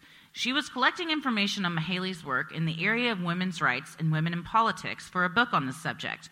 After working for several years and amassing a large amount of notes and research on the subject, Nellie was ready to start writing. One day in 1995, she received a mysterious phone call from Daytona Beach, Florida, where she knew no one. A strange female voice on the phone told Nellie that Mahaley Lancaster had a message for her. Your booty is just so tight when you get that call. It calls and it's like, hi, is this Nellie Duke? And she's like, yeah. And it's like, I'm calling from Daytona Beach. Why? A ghost has a message. Like, Nellie froze, knowing Mahaley had died 40 years earlier. She asked what the message was. The caller said Mahaley was grateful that Nellie chose to focus on her women's rights activism rather than on her business as an oracle. Despite the compliment, Nellie was terrified by the incident and went to her study to lock up all of her notes. But she's like, I didn't really much want to write the book after that. And it's like, why not? She said you were doing great. You got the thumbs up. But you got the approval. I think if you're superstitious, you'd be like, well, what if I write the whole thing and it gets published and I didn't do a good job? Because she's watching. Mahaley's legacy has inspired creative works, too. A band called Mahaley's Grave serves up music fit for the Georgia legend. The band describes itself as Southern Gothic Swing, a circus band of the apocalypse Americana gumbo. Just word vomit. Whatever you call it, however you slice it, Mahaley's Grave serves up a raucous good time every time. And I think if you are serving apocalypse Americana gumbo, you do have to slice it. You cannot use a spoon. That's thick. It's thick. It's thick. Yeah. The theatrical play Flies at the Well, with music written by local author and historian W. Jeff Bishop, tells the story of the Wallace murder trial and Mahaley's role in it. The Newman Theater in Coweta County hosted a production and praised Bishop for his hard work on the show, writing. We discovered that developing a play is like making sausage. You might not want to know what went into it. That was a rough production for them. I was like, well, I'm sorry. They put that on the website of the theater. Over the years, vandals chipped pieces of Mahaley's gravestone until it was in ruins. Don't worry, they're all cursed now. Dude. Eventually, the church took the remnants of the original stone and put it in the safe hands of the Historical Society. Visitors leave money, gifts, or letters for the famed seer. Some say if you were to harm the grave or take items, you will suffer a hardship on the way home, something like car trouble or a spat with your spouse. I like that she's like, I'm going to fuck your day up, but not your life up. Right? Yeah. And she's like, and let that be a lesson to you. And I imagine those two things are tied together. Yeah, that's true. Either you're in a fight with your spouse and your car breaks down because you're not paying attention, or you get into a fight because your car broke down and it is hot as hell and somebody's trying to change a tire. So hot. It's so hot here. So hot. After all the vandalism, a new stone was erected in its place with a concrete bottom for safety, keeping Mahaley's resting place safe forever. Though she is gone, her impact on the community lives on. Journalist Retta Grimsley wrote in the Atlanta Constitution, she lived from 1875 to 1955, but around these parts is as if she walked yesterday. Also, don't answer your phone because it might be her. She's watching you. Yeah, totally do. I'll answer my phone. Well, so what do we think? I couldn't love. We love her so much. More she is an icon. Didn't give a F. Round of applause for Mahaley. Had anyone heard of her before tonight? Yeah. That is a crime. I know. Right, she needs a day. She needs a day in Atlanta, you know what? Give her a month. Give her an entire month. Yeah. I mean, just Mahaley May. Yes. And that was, her birthday was in October, which seems also fitting. Oh, that's appropriate. That would be a fitting month. I think October's more fitting. Give her October. But you have a person like this who, I mean, is a real person that lived, and I think I think Nellie was right to focus on her women's rights activism, she wanted equality for the races. She would see people of all races at her cabin, and she would say, everybody's money is green. She was so progressive. And they'd be like, well, shouldn't you make like the white people in front of the line? She was like, no, they got here first, so you just keep standing there. And she delivered babies and realized if she wasn't doing it for free, people were charged a ton of money somewhere else. So I love a person who sees a problem and either does something to fix it or tries to do something to fix it. And then I think whenever she was defeated, politically, she's like, well, I got to lean into what I'm able to make money at, and buying land, offering her services, to any type of person that wants to come in her door. I'm a big old fan of hers. Oh yes, yeah. And that she was working all the sides. Dude, worked every side. She was just very smart, shrewd, super smart, absolutely very shrewd, smart, progressive. To be that progressive back then was, it's very impressive. Yeah, and her family she grew up with nothing. Her family had no money. They built their own cabin in the mid-1800s, which is where she lived up until, it was falling apart, and that's why she built her own house. And I think growing up with nothing like that and realizing, the people that can make change, the people that are in charge are the people with money, and being like, all right, what I got to do? Okay, with my reading fortunes, it's $1.10. Sorry, it's $2.75, actually.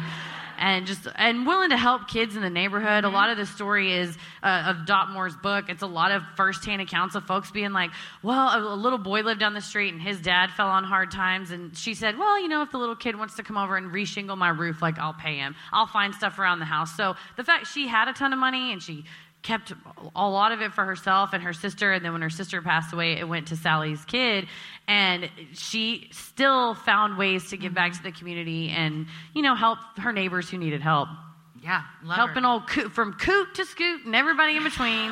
Everybody was gets there to help. Fortune told and respect from Mahaley Lancaster. Yeah, we're Mahaley Lancaster stans. Dude, so much. Yeah, and we hope you all are now too. If I get a tattoo of a skull with an army hat on, you'll know who it is. You know what it is. Yeah, I'm getting 22 dogs, full back piece. I'm going all in. All different kinds too. It was all different kinds. And in the movie, they show there's probably 10 in one scene, and they were trained. Yeah, all the dogs got up and left. Yeah. She said, get on out of here. And all the dogs jumped up and went out of there. And then Johnny Cash looks at her and is like, I'm a dog. You like dogs? I'll be a dog. Yeah. I don't know that it's like a hot take, but I like Johnny Cash to this day. I think he's hot. Even in that movie, he's like older, and I'm like, yeah, he's still handsome. He's got some. He's got swagger for sure. That's Nobody what it is. can I doubt think that. it's the swag, and he's wearing a cool hat. And I was like, sheriffs don't wear fedoras. He does. He was like, Johnny Cash whatever the hell he wants. I'm surprised it wasn't a black cowboy hat. Quite honestly, I was also a little disappointed. Honestly. I was like, we all know who you are. Just carry it over. Also, like Matlock, he just went full Matlock at one point. Yeah, and wearing his own jean jacket. I'm like, give him a black duster and a black cowboy hat. Mm-hmm. But I think maybe that's what the real sheriff wore. I don't know. But that fedora, I was like, okay.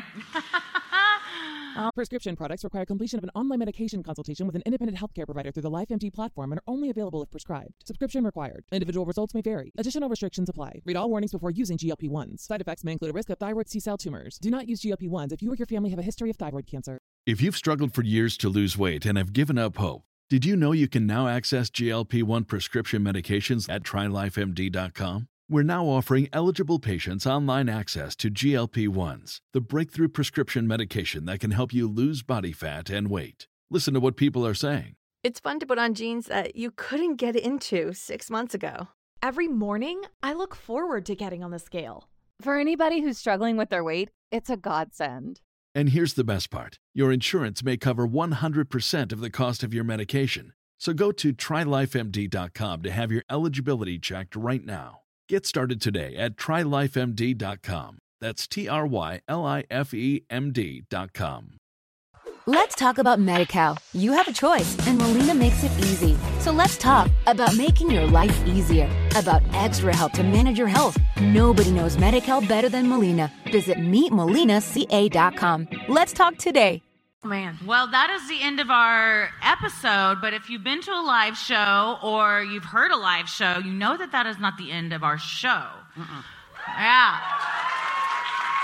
Round of applause if you are one of our beloved Patreons.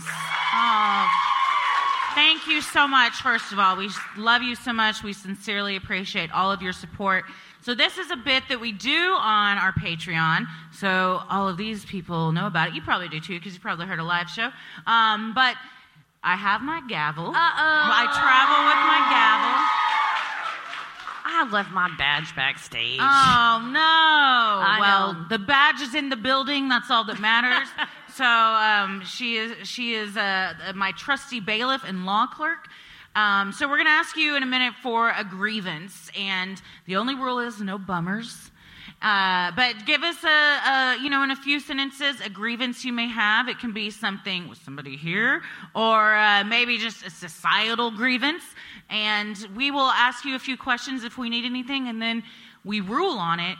And my jurisdiction is global, and my court is you can't appeal anything. So all the rulings are final. And Heather usually gets us started with a grievance of her own. And I think we have mic stands on in each aisle. Or we will shortly. Or yeah. So if you have one, you go ahead and you can line up. And we, I don't know how, we can't see shit. We can raise the house a little bit, though. There we go. That's good. You can leave it there down. We go. That's perfect. So we might not be able to get to everybody's. We'll get to as many as we can. But go ahead and line up in the aisle here, and then they're going to put mics while we're talking. Yes. And then Heather, what shall you bring to the court today? Okay, so many of you know I'm married now. Thank you. I, at great sacrifice to myself and my family, as a Cowboys fan, married an Eagles fan. I know. I don't know I just know Cowboys and the Eagles hate each other. And Falcons and Cowboys, everybody hates the Cowboys. Well, so it's probably fair to say the Falcon fans also hate them. The Eagles and the Falcons aren't in the same conference, I don't think. So we're good? No, so it's a neutral. This is a good neutral group. Safe space. It's a safe space for me to discuss this. Fans. All right. And I was born and bred growing up. My dad was the ultimate Cowboys fan and really hated Tom Brady a lot, and then second most hated the Eagles and Washington. But now that we're married, we have to kind of give each other shit whenever we trash talk when we watch the games. We also trash talk when we go to the games. And the last game we went to was in 2019, so pre-pandemic, and it was for Paris's birthday, and I did a huge splurge and was like, you're not getting another birthday or Christmas gift because these are crazy. Cowboy tickets are crazy. So we got Cowboys-Eagles tickets, go to the game. He's wearing his Eagles jersey, I'm wearing my Cowboys jersey, our hats and everything. And the whole time we're giving each other mad shit. The lady behind us thought it was very cute because she was, she was just like, oh, y'all are so playful. And we were kind of loud, in your face, and, everything like that. But the people in front of us were kind of disgusted and hated us. And I don't know, they were wearing kind of neutral clothes, so I'm sure they were Cowboys fans if they were there, but I don't know if they were just irritated that Paris was cheering when the Cowboys did poorly or just in general. So my question is it okay and appropriate, were we in the wrong to loudly heckle one another? One another, not even the team. We were just heckling one another. And then the freaking giant Cowboys say they can't hear us anyway, but even if it's a loud football game, everyone's screaming. Yeah, I mean it's not like it's a ballet. Everyone's yelling. We monsters for yelling pretty aggressive things at each other? Well, how are you fuck you, cocksucker. Yeah. You fucking Eagles cocksucker. Yeah. You know what Eagles do? They suck a cock. No, I would never. Do you know how many times fuck you, cocksucker has been said in this theater? In this very classy. That might be the first time. Classy velvet seat. Well, I leave my mark wherever I go. So no, it's great. Were there cuss words exchanged? Not too many, but some. Okay, I can see where. Children. There were no children around us. But some adults also don't like to hear that. I'm not one. I just said fuck you, cocksucker. But it's good that there were no children around because I think that is a different can of worms. I do try to be now, especially being around your kids or my nieces and stuff. I do try to be cognizant. Yeah. When Ella was first learning to talk, I said, her first word is going to be fuck. And Tommy goes, she'll learn goddamn it way before she learns fuck. My sister always goes, oh, shit. And Sydney started going, oh, shit. And then they had to teach her. Cute, but so you're like, oh, don't, but do, because it's funny. And they had to say, like, that's not polite to say that. You need to say shoot. And then out of nowhere, apropos nothing, she went, it's not okay to say, oh, shit. It's more polite to say, oh, shoot. It's just like, oh, I can't tell you not to say that. She's right. She's totally right, though. Yeah. So I was not, given my, my relationship to the kids in my life. So, but they were just like, so. Were they cheering when a team would score? They were kind of like golf clapping everything. Like, their lack of enthusiasm isn't my problem. No. I'm really happy right now. Me too. I'm glad we came. Yeah, me too. Everyone enjoys things differently. That's true. It's true. Maybe they were having the time of their lives. Yeah. So your grievances. My grievances with them, they made me feel guilty for having fun at a Cowboys game. Even though I want to not provide a biased account of this, the fun was boisterous. So I can see both sides to this. Because, like a good judge, you guys? Yeah, well, yeah, I guess that's true. Eventually they do have to rule, though. So. Because I think everyone, first of all, I know what you pay for those tickets, so yell cocksucker as much as you want because they were not cheap. But also, like, if they are like, we also paid a lot for these seats and we're going to enjoy this. I would not be giving dirty looks, but internally I would be like, I really wish these people would shut the fuck up that are behind me yelling, just because I don't like yelling. It doesn't matter. I know. That's why I don't go to football games. Okay, I don't want to have a lot of yelling around me. I watch it in my home. And just, I yell enough. I don't need to hear it from other people. If I want to hear somebody yell, I'll just listen to myself. So I get it, but if you didn't let it affect you, then if that's how you express your fun, then go for it. I don't know. That's a good question, because at what point, if your fun is impeding on someone else's fun, I guess it's a moral question you got to ask yourself of, like, how do I want to, like, not be the person that maybe, like, ruins something for somebody, but I'm having fun? Or do I want to temper it back so we're all having fun? Well, I'm a Cowboys fan, so I hate the Eagles more than anything, even decency and kindness. So therefore... we're a disgusting breed, Cowboys fans, but proudly I am. So, yeah, I mean, it's one of those where I was thinking about grievances being in public, whatever, and I remember that happening, and I was like, they were just kind of, like I said, if I had ruined their time, I imagine they would have left, or maybe not. Yeah. Or would have turned around and been like, would you Also, please? It's not, like, if they let you ruin their time, then that's their problem. That's true. You know what I mean? Like, same, vice versa. We're all in charge of our own fates. Do it, and whatever makes you happy. So I think at a football game, yelling is expected. Thank you. And what is it called when you, like, razz each other? Heckling? Razz. But there's another word I was looking for. Rib? Yeah. Heckling each Rib. other? Is that ironically, when someone screams out heckling. Yeah. So I think that's an environment that it's not, like, unexpected. Now, if you go to the movies and you're like, I fucking told you Samuel L. Jackson sucks shit. Never. And then, like... First of all, if someone says that in the movie, you're legally allowed to turn around and punch him in the mouth. And you're like, I'm sorry, it's the law. Yeah. But if you yell Samuel L. Jackson sucks shit. You can't. Samuel L. Jackson appears out of nowhere and punches you in the face himself. It's like a Beetlejuice situation if you yell that. So, like, if you're in an environment where it's expected to be like that, then, yeah, I think you have a right to do that. Thank you, Your Honor. I would say, because I've been at sporting events with children where drunk people are like, man. Fuck you! Whatever they're... Tom Brady? Yeah, and you're like, good Lord, God, we're like, my child's here. Also, it's always Tom Brady. But then I'm like, it's fine. Fuck you, Tom Brady, is what we say in this house. It's fine. That is what, like, if it was anyone else. Yeah. So I think I can see both sides, but I'm going to say that you were not in the wrong for cheering the way you wish to cheer. Thank you, Your Honor. Thank you. Final ruling. I will absolve myself of guilt. Thank you. Thank you. Thank you. All right, if we have grievances... We'll go back and forth. We'll alternate. So we'll start with this psych, just because I'm right-handed, and that's what I picked. So tell us your name and your pronouns, please. There's no one. There's no one there? No, this is a microphone. Okay, now we have someone. We're good to go. Oh, okay. I thought that the microphone was back there. No, I was like, see anything. This is where I'm like, Christy is a powerful witch and a psychic, because I was like, there's a spirit. It's Mahaley. She's at the mic, and I don't see it. I don't see it at all. Thank you so much. What's your name and pronouns? I'm Abby. She, her. Hi, Alvy. Abby. Sorry. Abby. Alvy's a cool name, though. If you want to change it, I mean, that's cool. Abby, thank you. So basically, I went on a date with this girl at a park, and I ordered food for us. And on the date, she broke up with me, and I still had to drive her home. Oh! So wait, she broke up with you after the check was paid or the food was purchased? Yeah. Oh. How many dates had y'all been on? One. That was the first date. That was the first date? Yeah. So you break up with somebody on a first date? Well, I mean, did she say, I'm not interested in seeing you again? Yeah, basically. Okay.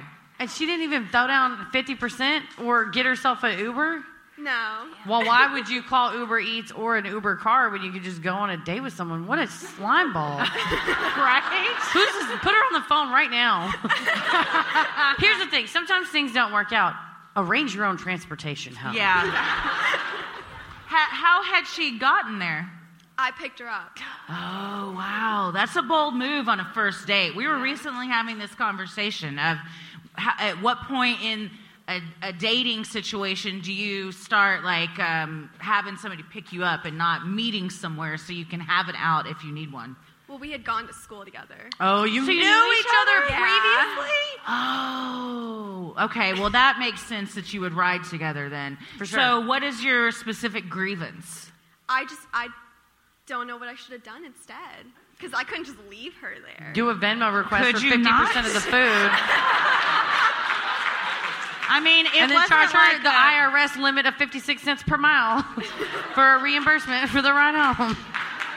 You didn't meet on a deserted island. You could have left her there, and she could have found her own way home, I imagine. She's got a phone. You can call Uber. Yeah, you went on a date in a park. There's so it's public transit. Yeah.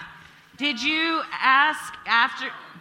Huh? There's not public transit. There's no public transit. Never mind. She got a pair of feet and probably another friend, a person she knows. Did you offer to drive her home, or was she like, so can you give me a ride?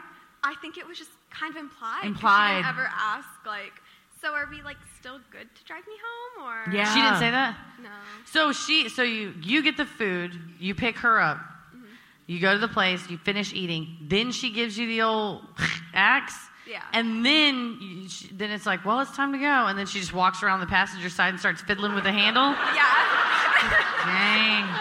I mean, what I would have done is I would have charged her on Venmo. I would send her a like, Christy requests $52. And then I would have put a car emoji and a sandwich or whatever, so she knows what it's for.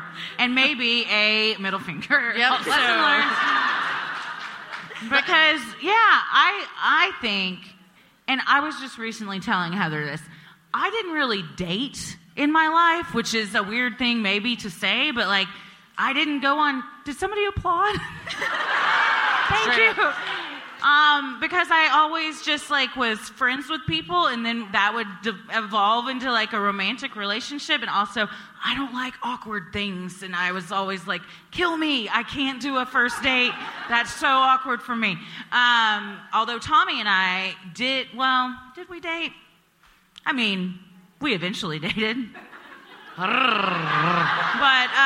yeah, we were friends first too. Yeah. So, but if I had gone on a first date, and even if I knew the person and then decided I didn't want to continue dating them, I would offer to pay for half of the food for sure. Yeah. And I also would not have wanted to ride back with them, so I would have either called a friend or called Uber or something. Yeah, on me and Paris's first date, we each paid for our own beer. Mm-hmm. And then on our second date, we went to drinks, and I got the first round of drinks, and then he got dinner. That's good. I and like it was it. equitable. And I was like, Split it. yeah, I'm a rich lawyer in your face. Movie guy. No, I'm kidding. But no, we split it. I thought it was equitable, and like, less weird. I don't know, but everybody's different. Some people, there's an expectation or a discussion, but at the end of the day, I think you're entitled to compensation. Mm-hmm. Have you spoken since? Briefly. And you were like, where's my money? What was the conversation? Or unless you don't want to share and you don't have to. No, she was more of like, hey, you want to hang out again? You were like, why? Are you hungry? You need to go somewhere? Right? She was like, do you know where we should go on a date? Like the airport at like 10:30 tomorrow when my flight takes off. Yeah, I'd love to go on a date. Do you know where Saks Fifth Avenue is? We can just meet there. Sale. So she is interested. I don't know. Well, this is how you find out, and you get a free meal, is you go on a second date, but she has to pay. What do you do? I'll be like, I forgot my wallet. Oh, yeah. On purpose, because you owe me a meal. Uh-huh. But I would say meet there. Yeah. Because if it doesn't go well, you don't want a second round of that car ride. And in a fun way, if you meet at the place, first of all, you're off the hook for the ride, but then when you sit down to eat, you go, it's your treat, right? Since I did the last one. Mm-hmm. Set it up in advance. And if they're like, no, you're paying, then she'd be like, oh, okay, well, I got to go. So. Yeah. Or even establish that before you go. True. So it's like everyone's on the same page. Yeah. Like, that's right. Do you like her? Do you like her? At this point, I'm not sure. Well, then I say, go on a second. I remember somebody always told me, try everything twice because... And it was about food, and then the second part was because you may have eaten a bad one the first time. So... It applies to everything. It can apply to everything. You know what? It's hard to hide a cow. So, it's hard to hide a cow. It's hard to hide a cow. I think go on a second date so you know how you feel and you get it's equal. True. Yes. Final ruling. Thank you so much, Abby. Thank you. Good luck. Good, best of luck. Do we have someone over here? Yes, we here? do. We do. Hello. What is your name and pronouns? Hey, my name's Lindsay, she, her. Hi, Lindsay. Hello. So my boyfriend and I of almost 6 years are moving in together. Congrats. And I really want to get a dog. Okay. But I don't want to get a dog right now because I'm in law school and that's hard and I don't have time to take care of a dog and I need a yard, But when we get this dog, and I want a really big dog, like German Shepherd, Husky, I want to name it Nugget. Oh, I love that. Nickname Nugs. And he Okay. says no because it's going to get made fun of at the dog park. By who? He's here, by the way. He's here? He's here. By other dogs or by the owners? Dogs are vicious. Yeah. Mean about names. It's like, oh, thanks. Why is that a make fun of name? That's what I'm saying. I think Nugs is a very cute nickname. It's very cute. Oh, so it's just the Nugs? No, I mean, it'd be thing. Nuggets, nickname Nugs. Nuggets Is to he, Nugs. Is he partial to a different name? Sir? You have been called upon. Not necessarily? You Okay. just don't like Nugget. It's a big dog. That's what for I Nugget. thought. He said That's it's a what big I thought. dog. I was like, I bet he doesn't. He wants like Brutus or something. Like Nugget is like a little tiny like Cocker Spaniel or a tiny Chihuahua or something like that. I think it's funny when big dogs have little dog names. That's what I'm saying. And vice versa. That's what I'm saying. I think it's funny. Why do you want to name a dog before you have it? That's a genuine question.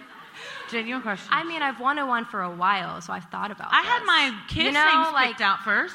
Well, I feel like a dog, it exists, I guess unless it's a puppy, sort of exists and has a life before you, and then when you meet it, you go, well, I don't think that name quite fits. And you Here's might another do name that fits. Like, I got Buffy, who is she's an American Staffordshire and Pit Bull Terrier, and... You can use code CREEPY for 20% off your Embark DNA Doggy test. DNA test, absolutely. And because they told me at the dog pound that she was a hound dog, because I was like, I'll buy her anyway. Or not buy her, she was free. She was on Give Away a Dog Day, so you get what you pay for. It's great. But she was named Rihanna. Oh, no. She's not a Rihanna. No, when you look at her face, she's like... And she's blonde and she's tough and she goes on runs with me. And so Yeah, I Buffy's named her better. Buffy, like Buffy the Vampire Slayer, because I'm like, she's a rawhide slayer and a squirrel slayer. And like, so I didn't think I'm going to get a dog and name it Buffy. I was like, I'm going to get a dog. And I was like, I'm not going to go in the neighborhood and be like, Rihanna. And they're like, that lady down there is a huge fan of Rihanna. She just screams her name all the time. So maybe the compromise could be, y'all could say nuggets on the table, but not guaranteed. And when you meet the dog and the dog is all up in his face and like licking his face and they're cuddling and snuggling and you'd be like, oh, look at this sweet nugget. And then he'll be like, it is a nugget. And he'll love it so much. And Also, you just get what you want anyway. This, before you do this, go to McDonald's and get like 30 nuggets.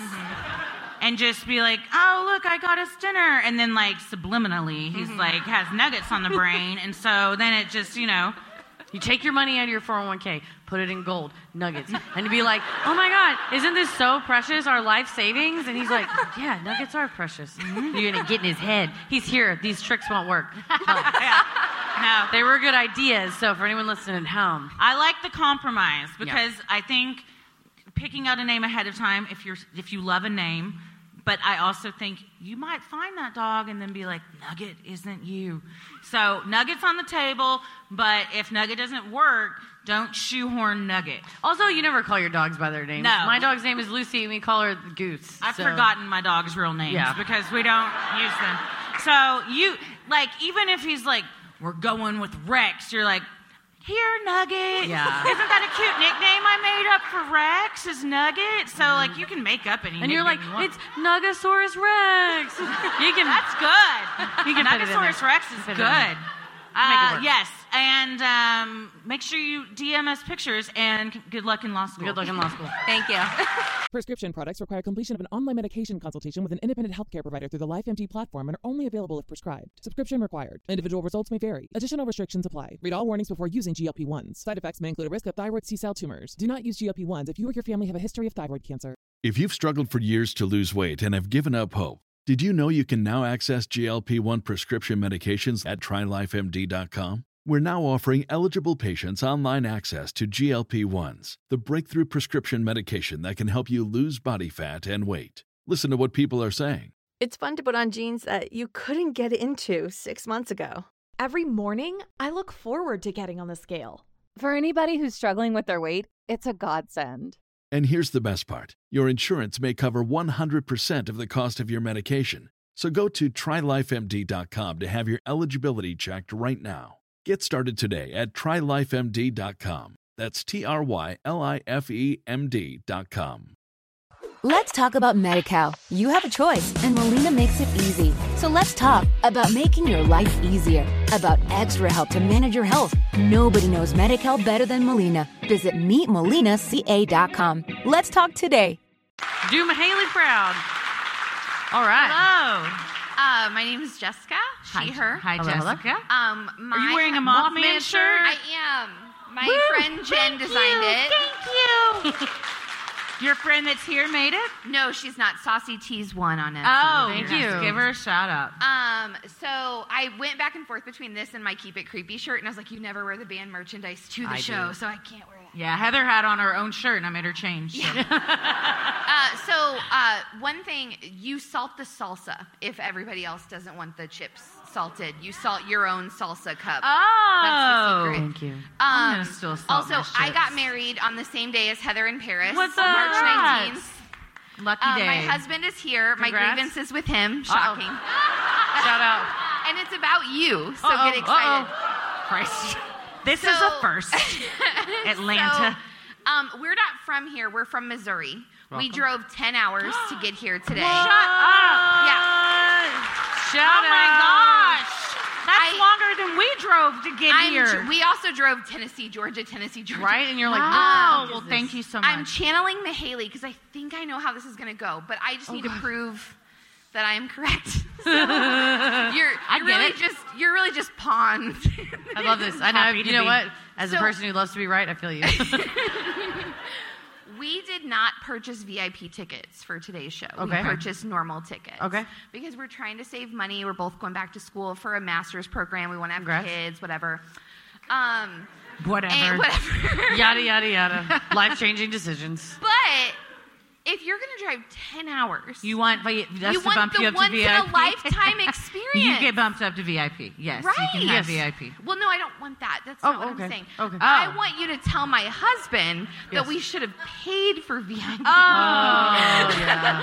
Or he's like, or you get up there when you have the microphone and you tell them our sob story, and they're probably just going to give you VIP tickets, and then we don't have to pay for them. I literally sat there and I was like, are you going to divorce me if I get up there and ask about this? Because I really... You're just trying to front him out. We've only been married for like 2.5 months, and I'm like, every trip is like a once-in-a-lifetime trip, right? So we should splurge. Unless you go back somewhere, but yeah.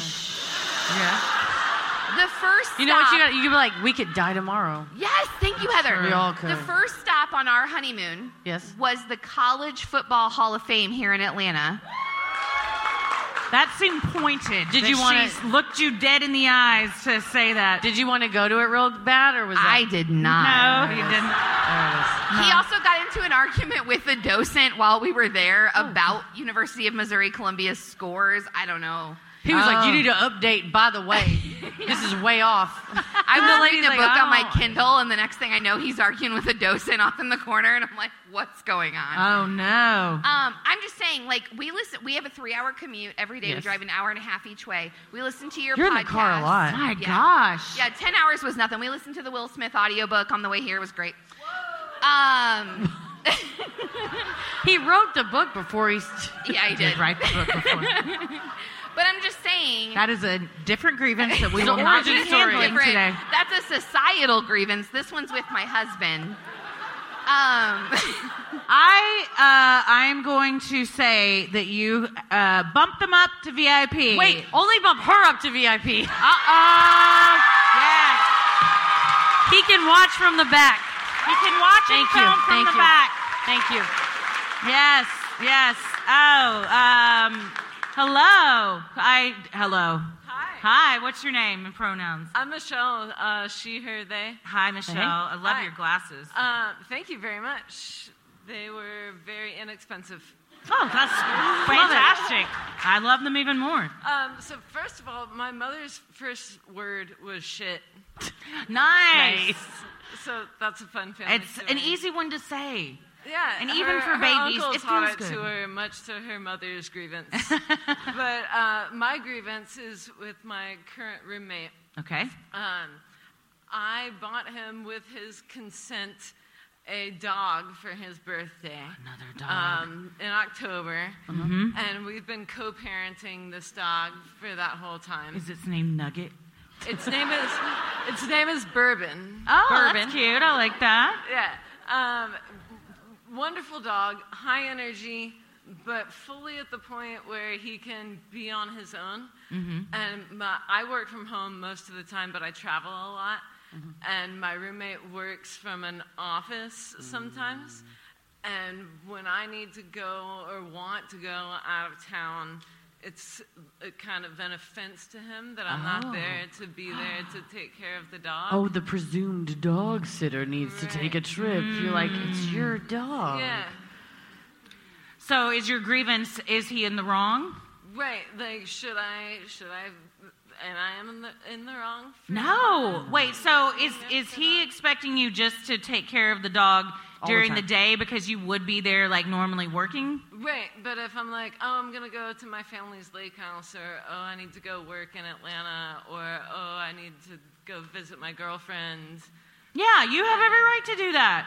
You didn't agree to give your whole life up just because he wanted a dog and that you were kind enough to give him. Isn't it technically his dog? It's his dog. Then it's his responsibility to find doggy care when you aren't there. Yeah, for sure. You're doing, I feel like you're going above and beyond to take care of the dog while you're working from home and stuff. You strike me as a very kind person, and Level-headed. as a maybe less kind person, personally myself. I like to declare things and say statements versus like if it's something that it's a boundary for me, I wouldn't be like, would it maybe be possible? Is it okay for me to go to the lake house? It would be like, I will be at my parents' lake house this weekend. I will be leaving at 3. I have to work that out. Like, hey, I'll like mow the lawn before I leave. So because you feel like you have to like do something. Yeah. No. You feel like you have to make it up to someone to have a good time? No. You're entitled to a good time anytime. Yeah. Yes. No. If you need anyone's permission, which I don't think any of us do, you got ours. Yes. No, yeah. That's his problem. Like, most people don't have a built-in dog sitter. They figure it out. Also, what if it can be left at home, just can't it be left at home while he's at work? It should be able to be. Yeah, he's Yeah. fine. He would be fine. Does your roommate have a major credit or debit card? If no, that's a different story. But if yes, sign up for Rover or WAG or Favor or not you. Go he can on pay for it. If he has the Google machine, look up dog daycares near me and set up an appointment. So that sounds like a him problem, not a Don't you feel problem. guilty. No. Don't let the love of your roommate's dog prevent you from having your He's a own good life. Dog. I do love that dog. Yeah, well, I'm sure you do. Yes. Not 24/7. Yes, everybody needs a break, and you deserve it. deserve one. Do not feel guilty. Final ruling. Boom. Boom. Hello. We're on this side now. Hi. Hello. What's your name and pronouns? I'm Chloe and Hi. she, her. Hi, Chloe. What's up? Hi. First of all, I'm so happy to be here. My We're- best friend and I have listened to you guys for several years. Oh, and we thank actually have you. matching friendship bracelets that say the devil rules the airwaves. Oh, I love that. Thank you. So my grievance is about a trip that I recently took. Okay. I have this group of friends that we do a yearly annual beach vacation. Mm-hmm. And prior to going down this year, my friend has started dating a new guy. Well, it just so happened that the weekend we were going down, it was also his birthday. So I knew that we had one day that was going to kind of be, dedicated to birthday events. But I took off work and used my vacation hours and drove over 12 hours to go down for this beach trip. And I did not have fun the entire time because the entire vacation was made about his birthday. So obviously, I'm from here. We don't have, really cool, nice beaches close, right? So I drove all the way down to Destin. The Redneck Riviera. Yes. All year I looked There were forward- signs when I was there. I'm not calling it that myself. What did you say? It's called the Redneck Riviera. Yeah.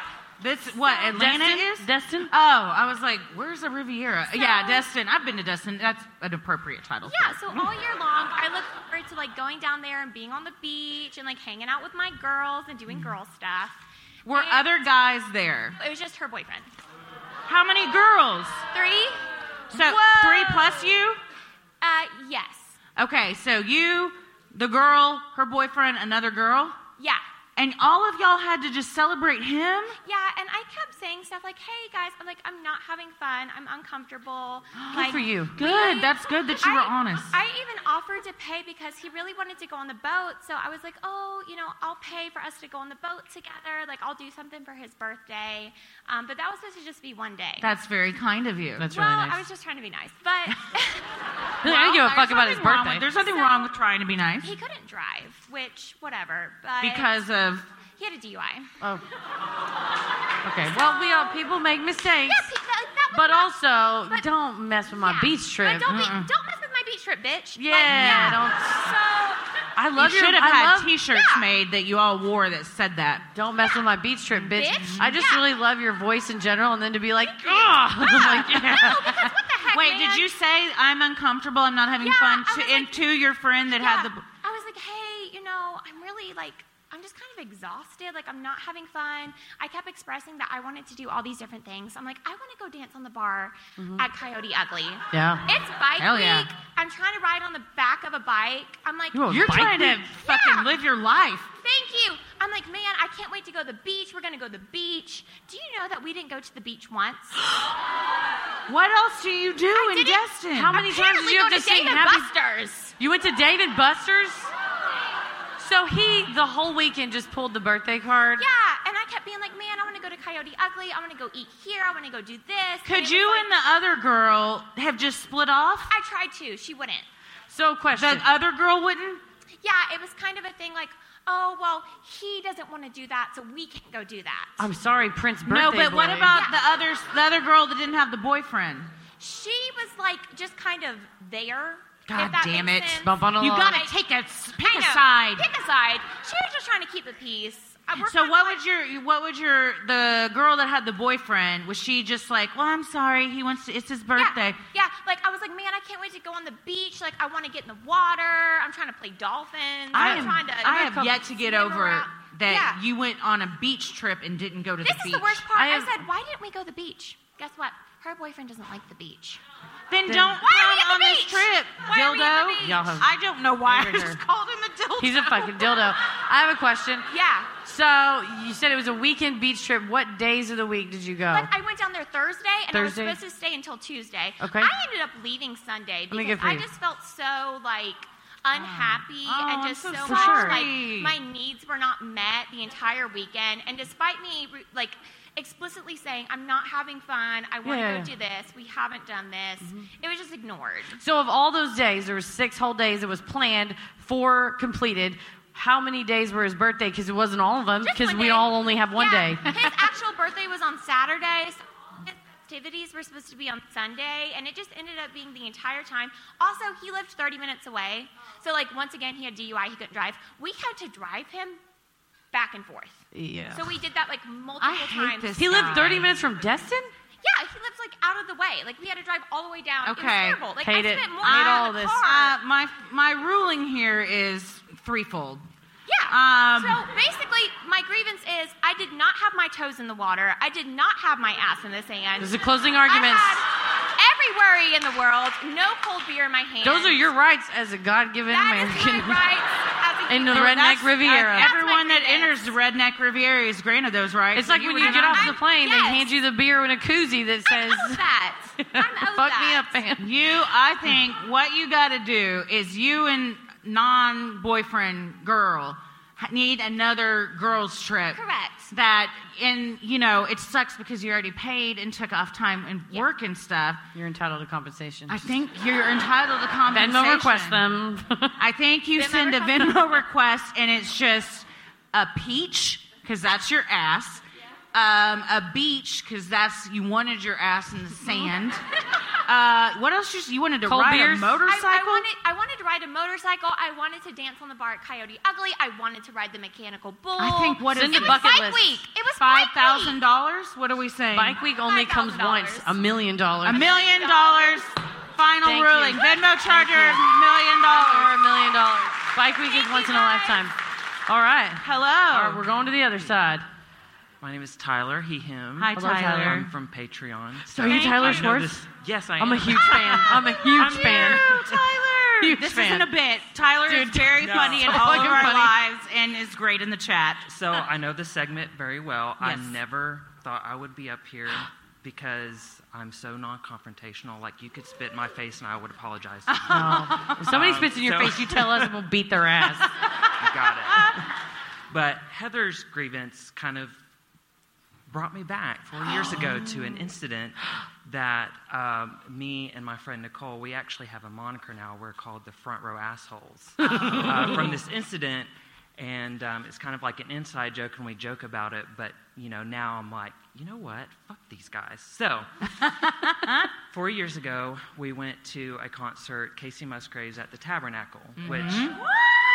So the Tabernacle is a venue here. It's like an old cathedral that was repurposed as like a concert venue. So it's really old and probably very beautiful and cool. Yes, it is. But also very sketchy because if you get on the floor, you hear it creak when you're jumping around. You're like, yeah, you're like one heavy bass and I'm through this damn floor right now. So anyway, there's no like elevators in this venue to get to the top, and we bought our tickets really late, so we were like nosebleed, third balcony level. We were in like the front row in our box section. So since it's also an old venue, they have like actual people working the spotlights in like a bucket. A bucket? Like it was literally like a bucket. This guy was just sitting there and doing. Oh, yes. Okay. So I was right behind that said bucket. Mm-hmm. This is all context. No, so I love it. we're, at a concert, everybody in the venue standing and having a good time, Casey Musgraves is a great country concert, having a good old time. Well, about halfway through her set, we hear behind us, "Hey, fuckers, why don't you sit down in the front row?" And I looked Casey Musgraves show. So I look at Nicole. It was me and her, and then 2 other strangers we didn't know. And I look at her, like, "Are they talking to us?" And she's like, I mean, we're the only people in the front row besides these guys. So you're like, we're talking. There's a 1 in 4 chance they're talking to us. So I'm like, I mean, everybody else is standing here, so we didn't think anything of it. So we just kept standing. A couple songs later, this girl's boyfriend, the one that yelled at us, not a girl's boyfriend. God damn, came the worst. down to like our row and like was literally stomping his feet and he was like, "Sit the fuck down." Like so bad we had to tell the guy in the bucket. The bucket man. We were like, "Listen, this dude is about to like beat our ass. Can you do something about this? Use your bucket as protection." So wield it. He was like, "If it gets any worse, like we'll do something." I'm like, "All right." So they. What did you say when the man confronted you? Well, so they actually, when he confronted us, he was like on the stranger's side. It was like the 2 strangers were like we were that far apart. So he was like on their side. It's about 6 feet or so apart. Mm-hmm. Yeah. So like they were the ones who mainly had to deal with that. Oh. But so anyway, they kept just like heck. It was a. Did you sit down? No. Good. Oh yeah. As you shouldn't. It's a concert. No. Yeah. So like I said, no elevators. So you have to be able-bodied to get up to that 3rd level. Right. Like, I'm not ableist. So like if they had accessibility issues, of course I would sit down. I wouldn't care. You like had to walk your sorry ass up these stairs. Right. How many were they directly behind you? No, they were like. So there were a lot of other people standing in their way as well? So like there were like empty chairs like behind in the rows behind us, and they were like a couple up. So you were the only one blocking their view in their opinion. Yeah, essentially. Well, that's their problem. He don't work there. No. Yeah. No, he doesn't. I don't think, or he probably would have better seats. No. He probably would have told you, "Sir, could you please?" I don't think they're like allowed to curse at you or call you a fucker. I don't know though. The docents here can tell us our nice assistants. So anyway, they kept heckling us the whole time. We never sat down. We were just like, whatever, just let him do it. We're enjoying it, whatever. Well, so at the very end of the show, we're like walking back to our car, and they saw us, and they were in an Uber. They saw us, and this girl the girlfriend stuck her head out the window, and she screams, "Hey, front row assholes, fuck you." Like I said, at a Casey Musgraves of all places. I'm so non-confrontational. I never usually I just let it roll my back. I had righteous indignation in that moment. As you should. And I screamed back across the street while she was sticking her head out the window. I screamed. I said, "Why don't you actually respect the artist and stand, you bitch?" Wow! So, Judge, my question is, am I indeed a front row asshole and should I have sat, or am I? No, I think if you are at a concert, again, it's everybody paid to be there. Mm-hmm. You didn't pay more than somebody else, and even if you did, you can't tell them how to have fun or enjoy their time. Thank you. That's not you. Unless there was a everybody sits rule that was announced at the beginning of the show. And everybody was standing. And it's assumed you're going to stand at a concert. And if you don't want to, then save up and get a front row ticket. Right, and then you can sit. Where no one's in front of you. And then you can, and if you dare yell at Casey Musgraves to sit down, then... Oh, no, she'd have your ass. God help you. No, you're not an asshole at all. And they sound like miserable people that probably are self-entitled and act that way everywhere they go. He's a monster for not standing. We stand for a lot of stuff. We stand for the national anthem, and we stand for Casey Musgraves, and we stand for But I think you were in the right. You were in the right. And you know what? When someone screams at me in the street, I'll scream right back. Yeah. If somebody opens that door, you step right in if you want to. You're fully entitled. Finally, we're like, first of all, even if I thought you were an asshole, I'd say you're not an asshole because I love you from our Patreon chats. But you're definitely not an asshole. For sure 100%. not. For sure not. Respect the Musgraves. I think we're going to cut it off. We have 2 more standing here, and I think y'all will be our last one. Okay, yeah, perfect. Yep. Hi. Are you a double grievance? We're dual. So we've never had We have this. grievances with ourselves, Okay. actually. Oh, what are your names? I'm Candace. Candace? I'm Deanna. Candace and Hannah. Deanna. I'm sorry. So we have a podcast. Okay. Is this? Do you want to get bumped up to the VIP? No. Is this what I you mean, want to plug your show? I'm not saying no, but that's not what we're here for. So basically, we're seeking professional advice / we have a grievance with ourselves. Okay. We have so much fun doing our podcast. We're basically wondering, should we just continue to do it despite the amount of downloads? What are your downloads? Like 150-ish. Okay. How long have you been doing it? We started in quarantine like October 2020. Okay. And we have we're like middle school best friends, so we Love it. just have so much to talk about. What's the name of your podcast? Go ahead and plug it. It's called No Fucking Way. Okay. What is the premise?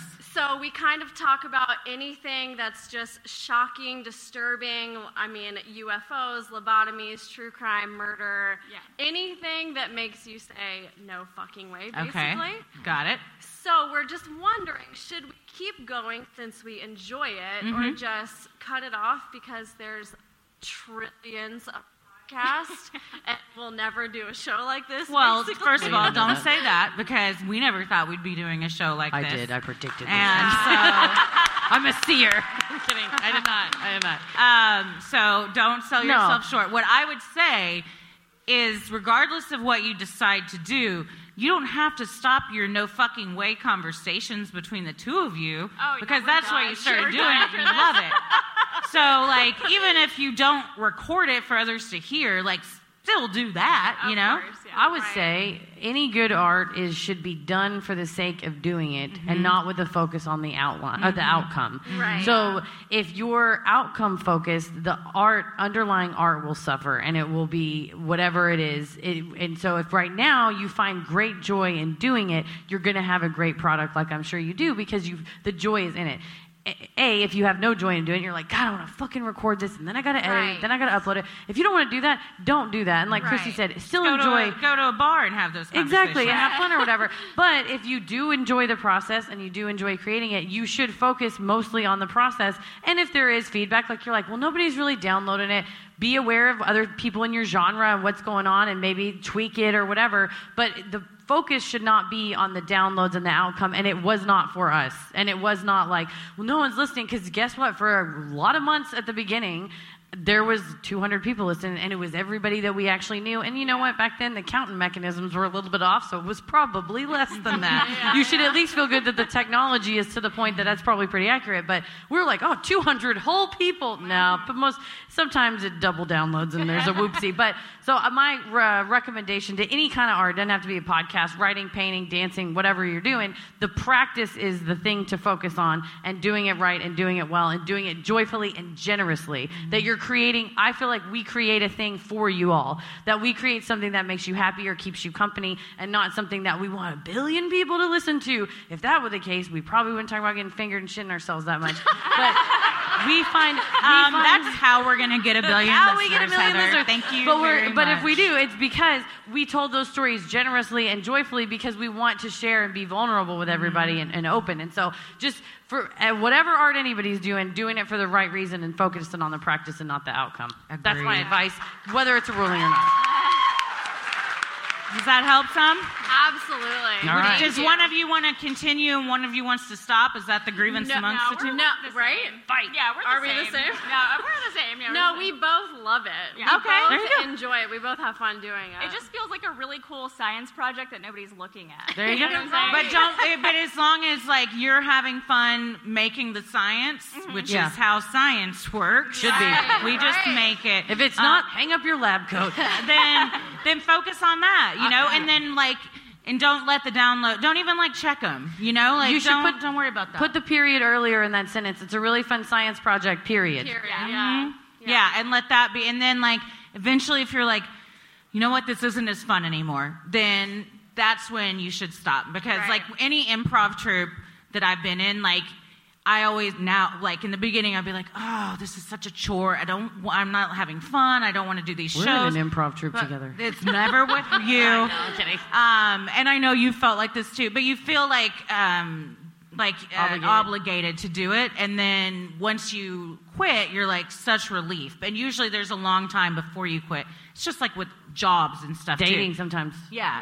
Right. So once it gets to that point where it's like a chore, then stop. Because like Heather said, the joy isn't going to come through. But if you're having fun, have fun. And then, you know, record it. And if maybe people start listening, maybe they don't. But like, don't let that ruin the joy that it brings you. The type of art that's made for fame is like Seth Godin is a famous author about creativity. And he's like, when you're looking for a big audience, that's like Gilligan's Island. When you're looking for a good audience, that's like Mad Men. And so you're like, well, we're not super popular, but it may be that you're making something really good that's for a niche amount of people. So, Your Honor?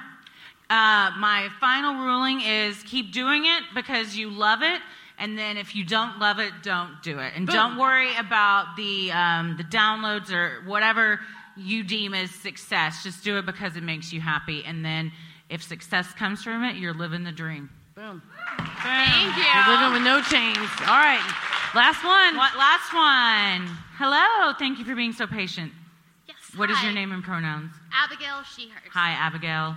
So this is something that happened a couple of years ago, and I still kind of think about it. It doesn't keep me up at night, but this might be the moment that I put this to rest. Oh. A couple of years ago, my boyfriend and I went to the movies, and this is like a super bougie movie theater in South Beach, and we were really excited about it. And it's one of those theaters where you buy like a specific seat, like a venue like this. You have your assigned seat. So, Like the Alamo, what we have. Yes. Which, by the way, we've said if we ever go to Texas, we're going to the Alamo. You have to. It's on our bucket list. And not the real one. The real one's fine. The real one's fine. The movie theater also has a basement, so it's even better. The real Alamo doesn't have truffle popcorn. That's true. It does not.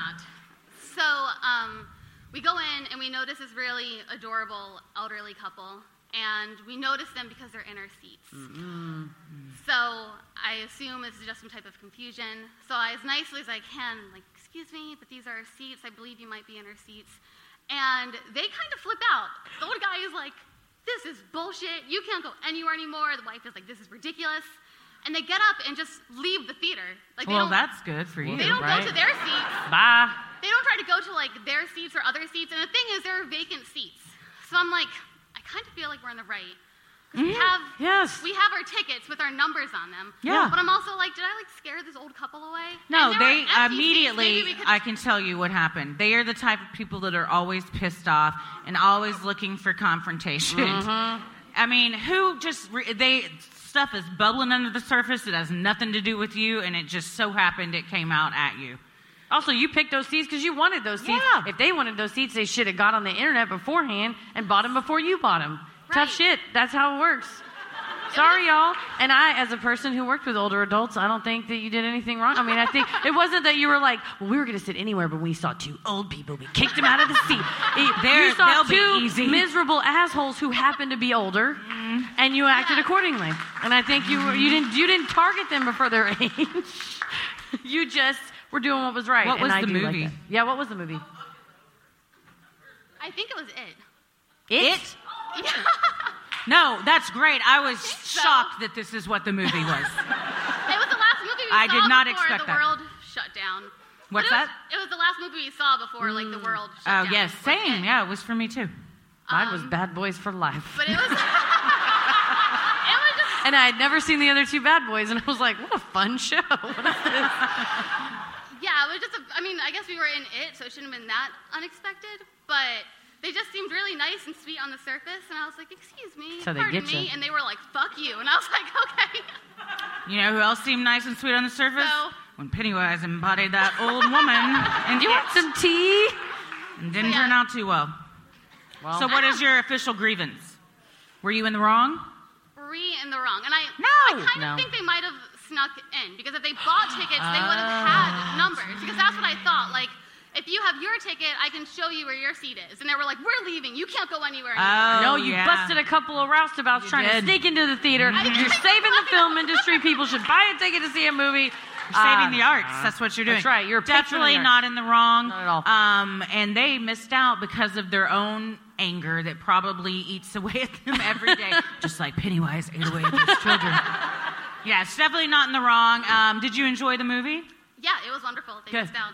It was horrifying, but It should have been. You know, Yeah. we would all been bummed if we were like, well, that was fun and lighthearted. Yeah. Wasn't Pennywise so cute? What a nice guy.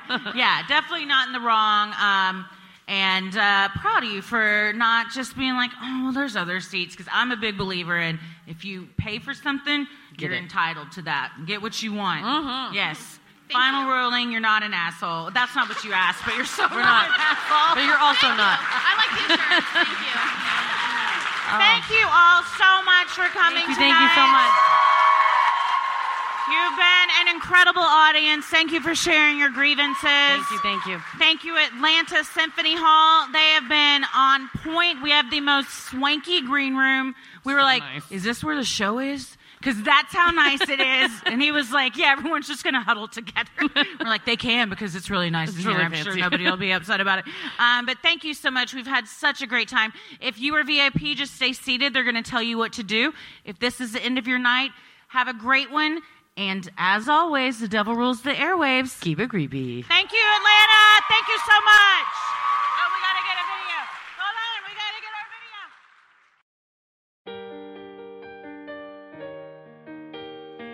video. We love providing Sinisterhood to you at no cost. So if you like what you hear, consider supporting the show by donating to our Patreon.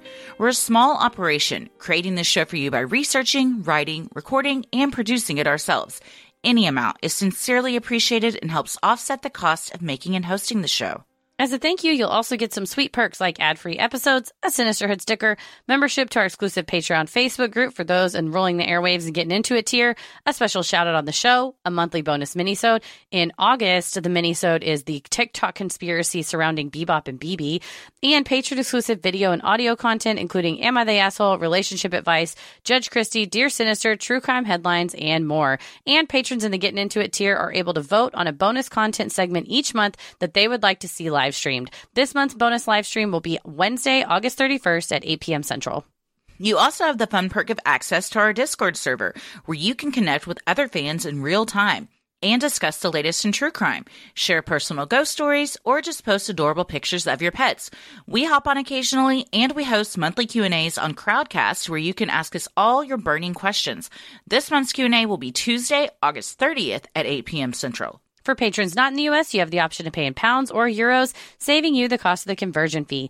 Annual memberships for all tiers are also now available. Those that select this option will be rewarded with a free month of membership. For more details on all of this and specific member tiers, visit Sinisterhood.com and click Patreon on the top banner. And make sure you stick around after our sign-offs to hear your shout-out. So many of you have been tagging us in pictures of you sporting your sweet Sinisterhood merch. Keep those pictures coming. And if you want to get some cool Sinisterhood swag like t-shirts, mugs, totes, and even clothes for your kiddos, visit Sinisterhood.com and click shop on the top banner. The best thing you can do to help us grow is like, review, and follow on Apple Podcasts, Spotify, or wherever you listen to your podcast. And please tell a friend who you think would like us to check us out. You can also share any episode by clicking the 3 dots in the top right corner and share topic-based playlists from Spotify by visiting Sinisterhood.com/playlist. All of this means so much to us and really helps podcasts like us get more exposure. You can follow us on Instagram and Twitter at SinisterhoodPod and like us on Facebook at Sinisterhood. We also have TikTok and YouTube. Christy, where are you at on social media? I am on Instagram at Christy M. Wallace and on TikTok and Twitter at Christy or GTFO. Heather? I'm on Twitter at MCK versus the world, and I'm on TikTok and Instagram at Heather versus the world. As always, the devil rules the airwaves. Keep it creepy.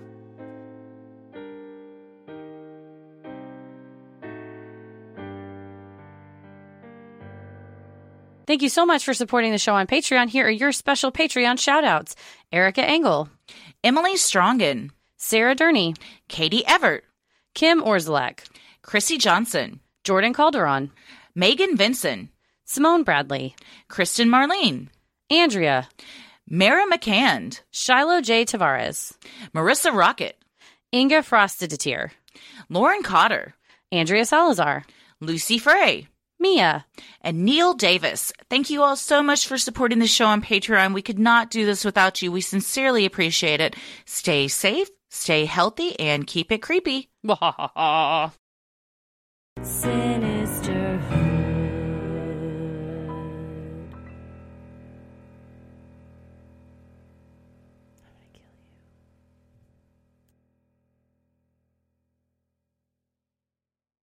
Let's talk about Medi-Cal. You have a choice, and Molina makes it easy. So let's talk about making your life easier, about extra help to manage your health. Nobody knows Medi-Cal better than Molina. Visit meetmolinaca.com. Let's talk today.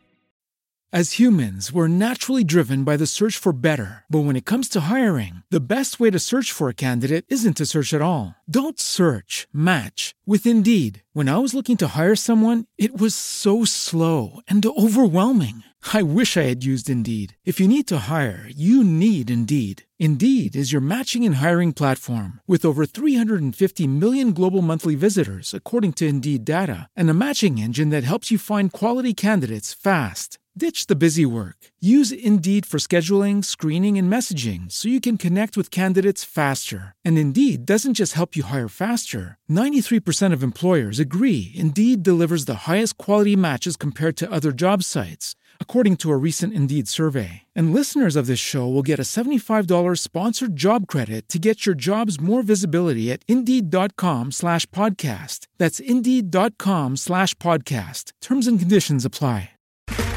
Okay, round two. Name something that's not boring. A laundry? Ooh, a book club.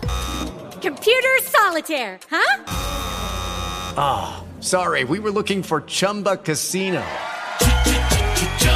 That's right, ChumbaCasino.com has over 100 casino-style games. Join today and play for free for your chance to redeem some serious prizes. ChumbaCasino.com. No purchase necessary. Void where prohibited by law. 18+ terms and conditions apply. See website for details. With the Lucky Land Slots, you can get lucky just about anywhere. This is your captain speaking. We've got clear runway and the weather's fine, but we're just going to circle up here a while and get lucky. No, nothing like that. It's just these cash prizes add up quick. So I suggest you sit back, keep your tray table upright, and start getting lucky. Play for free at LuckyLandSlots.com. Are you feeling lucky? No purchase necessary. Void where prohibited by law. 18+ terms and conditions apply. See website for details.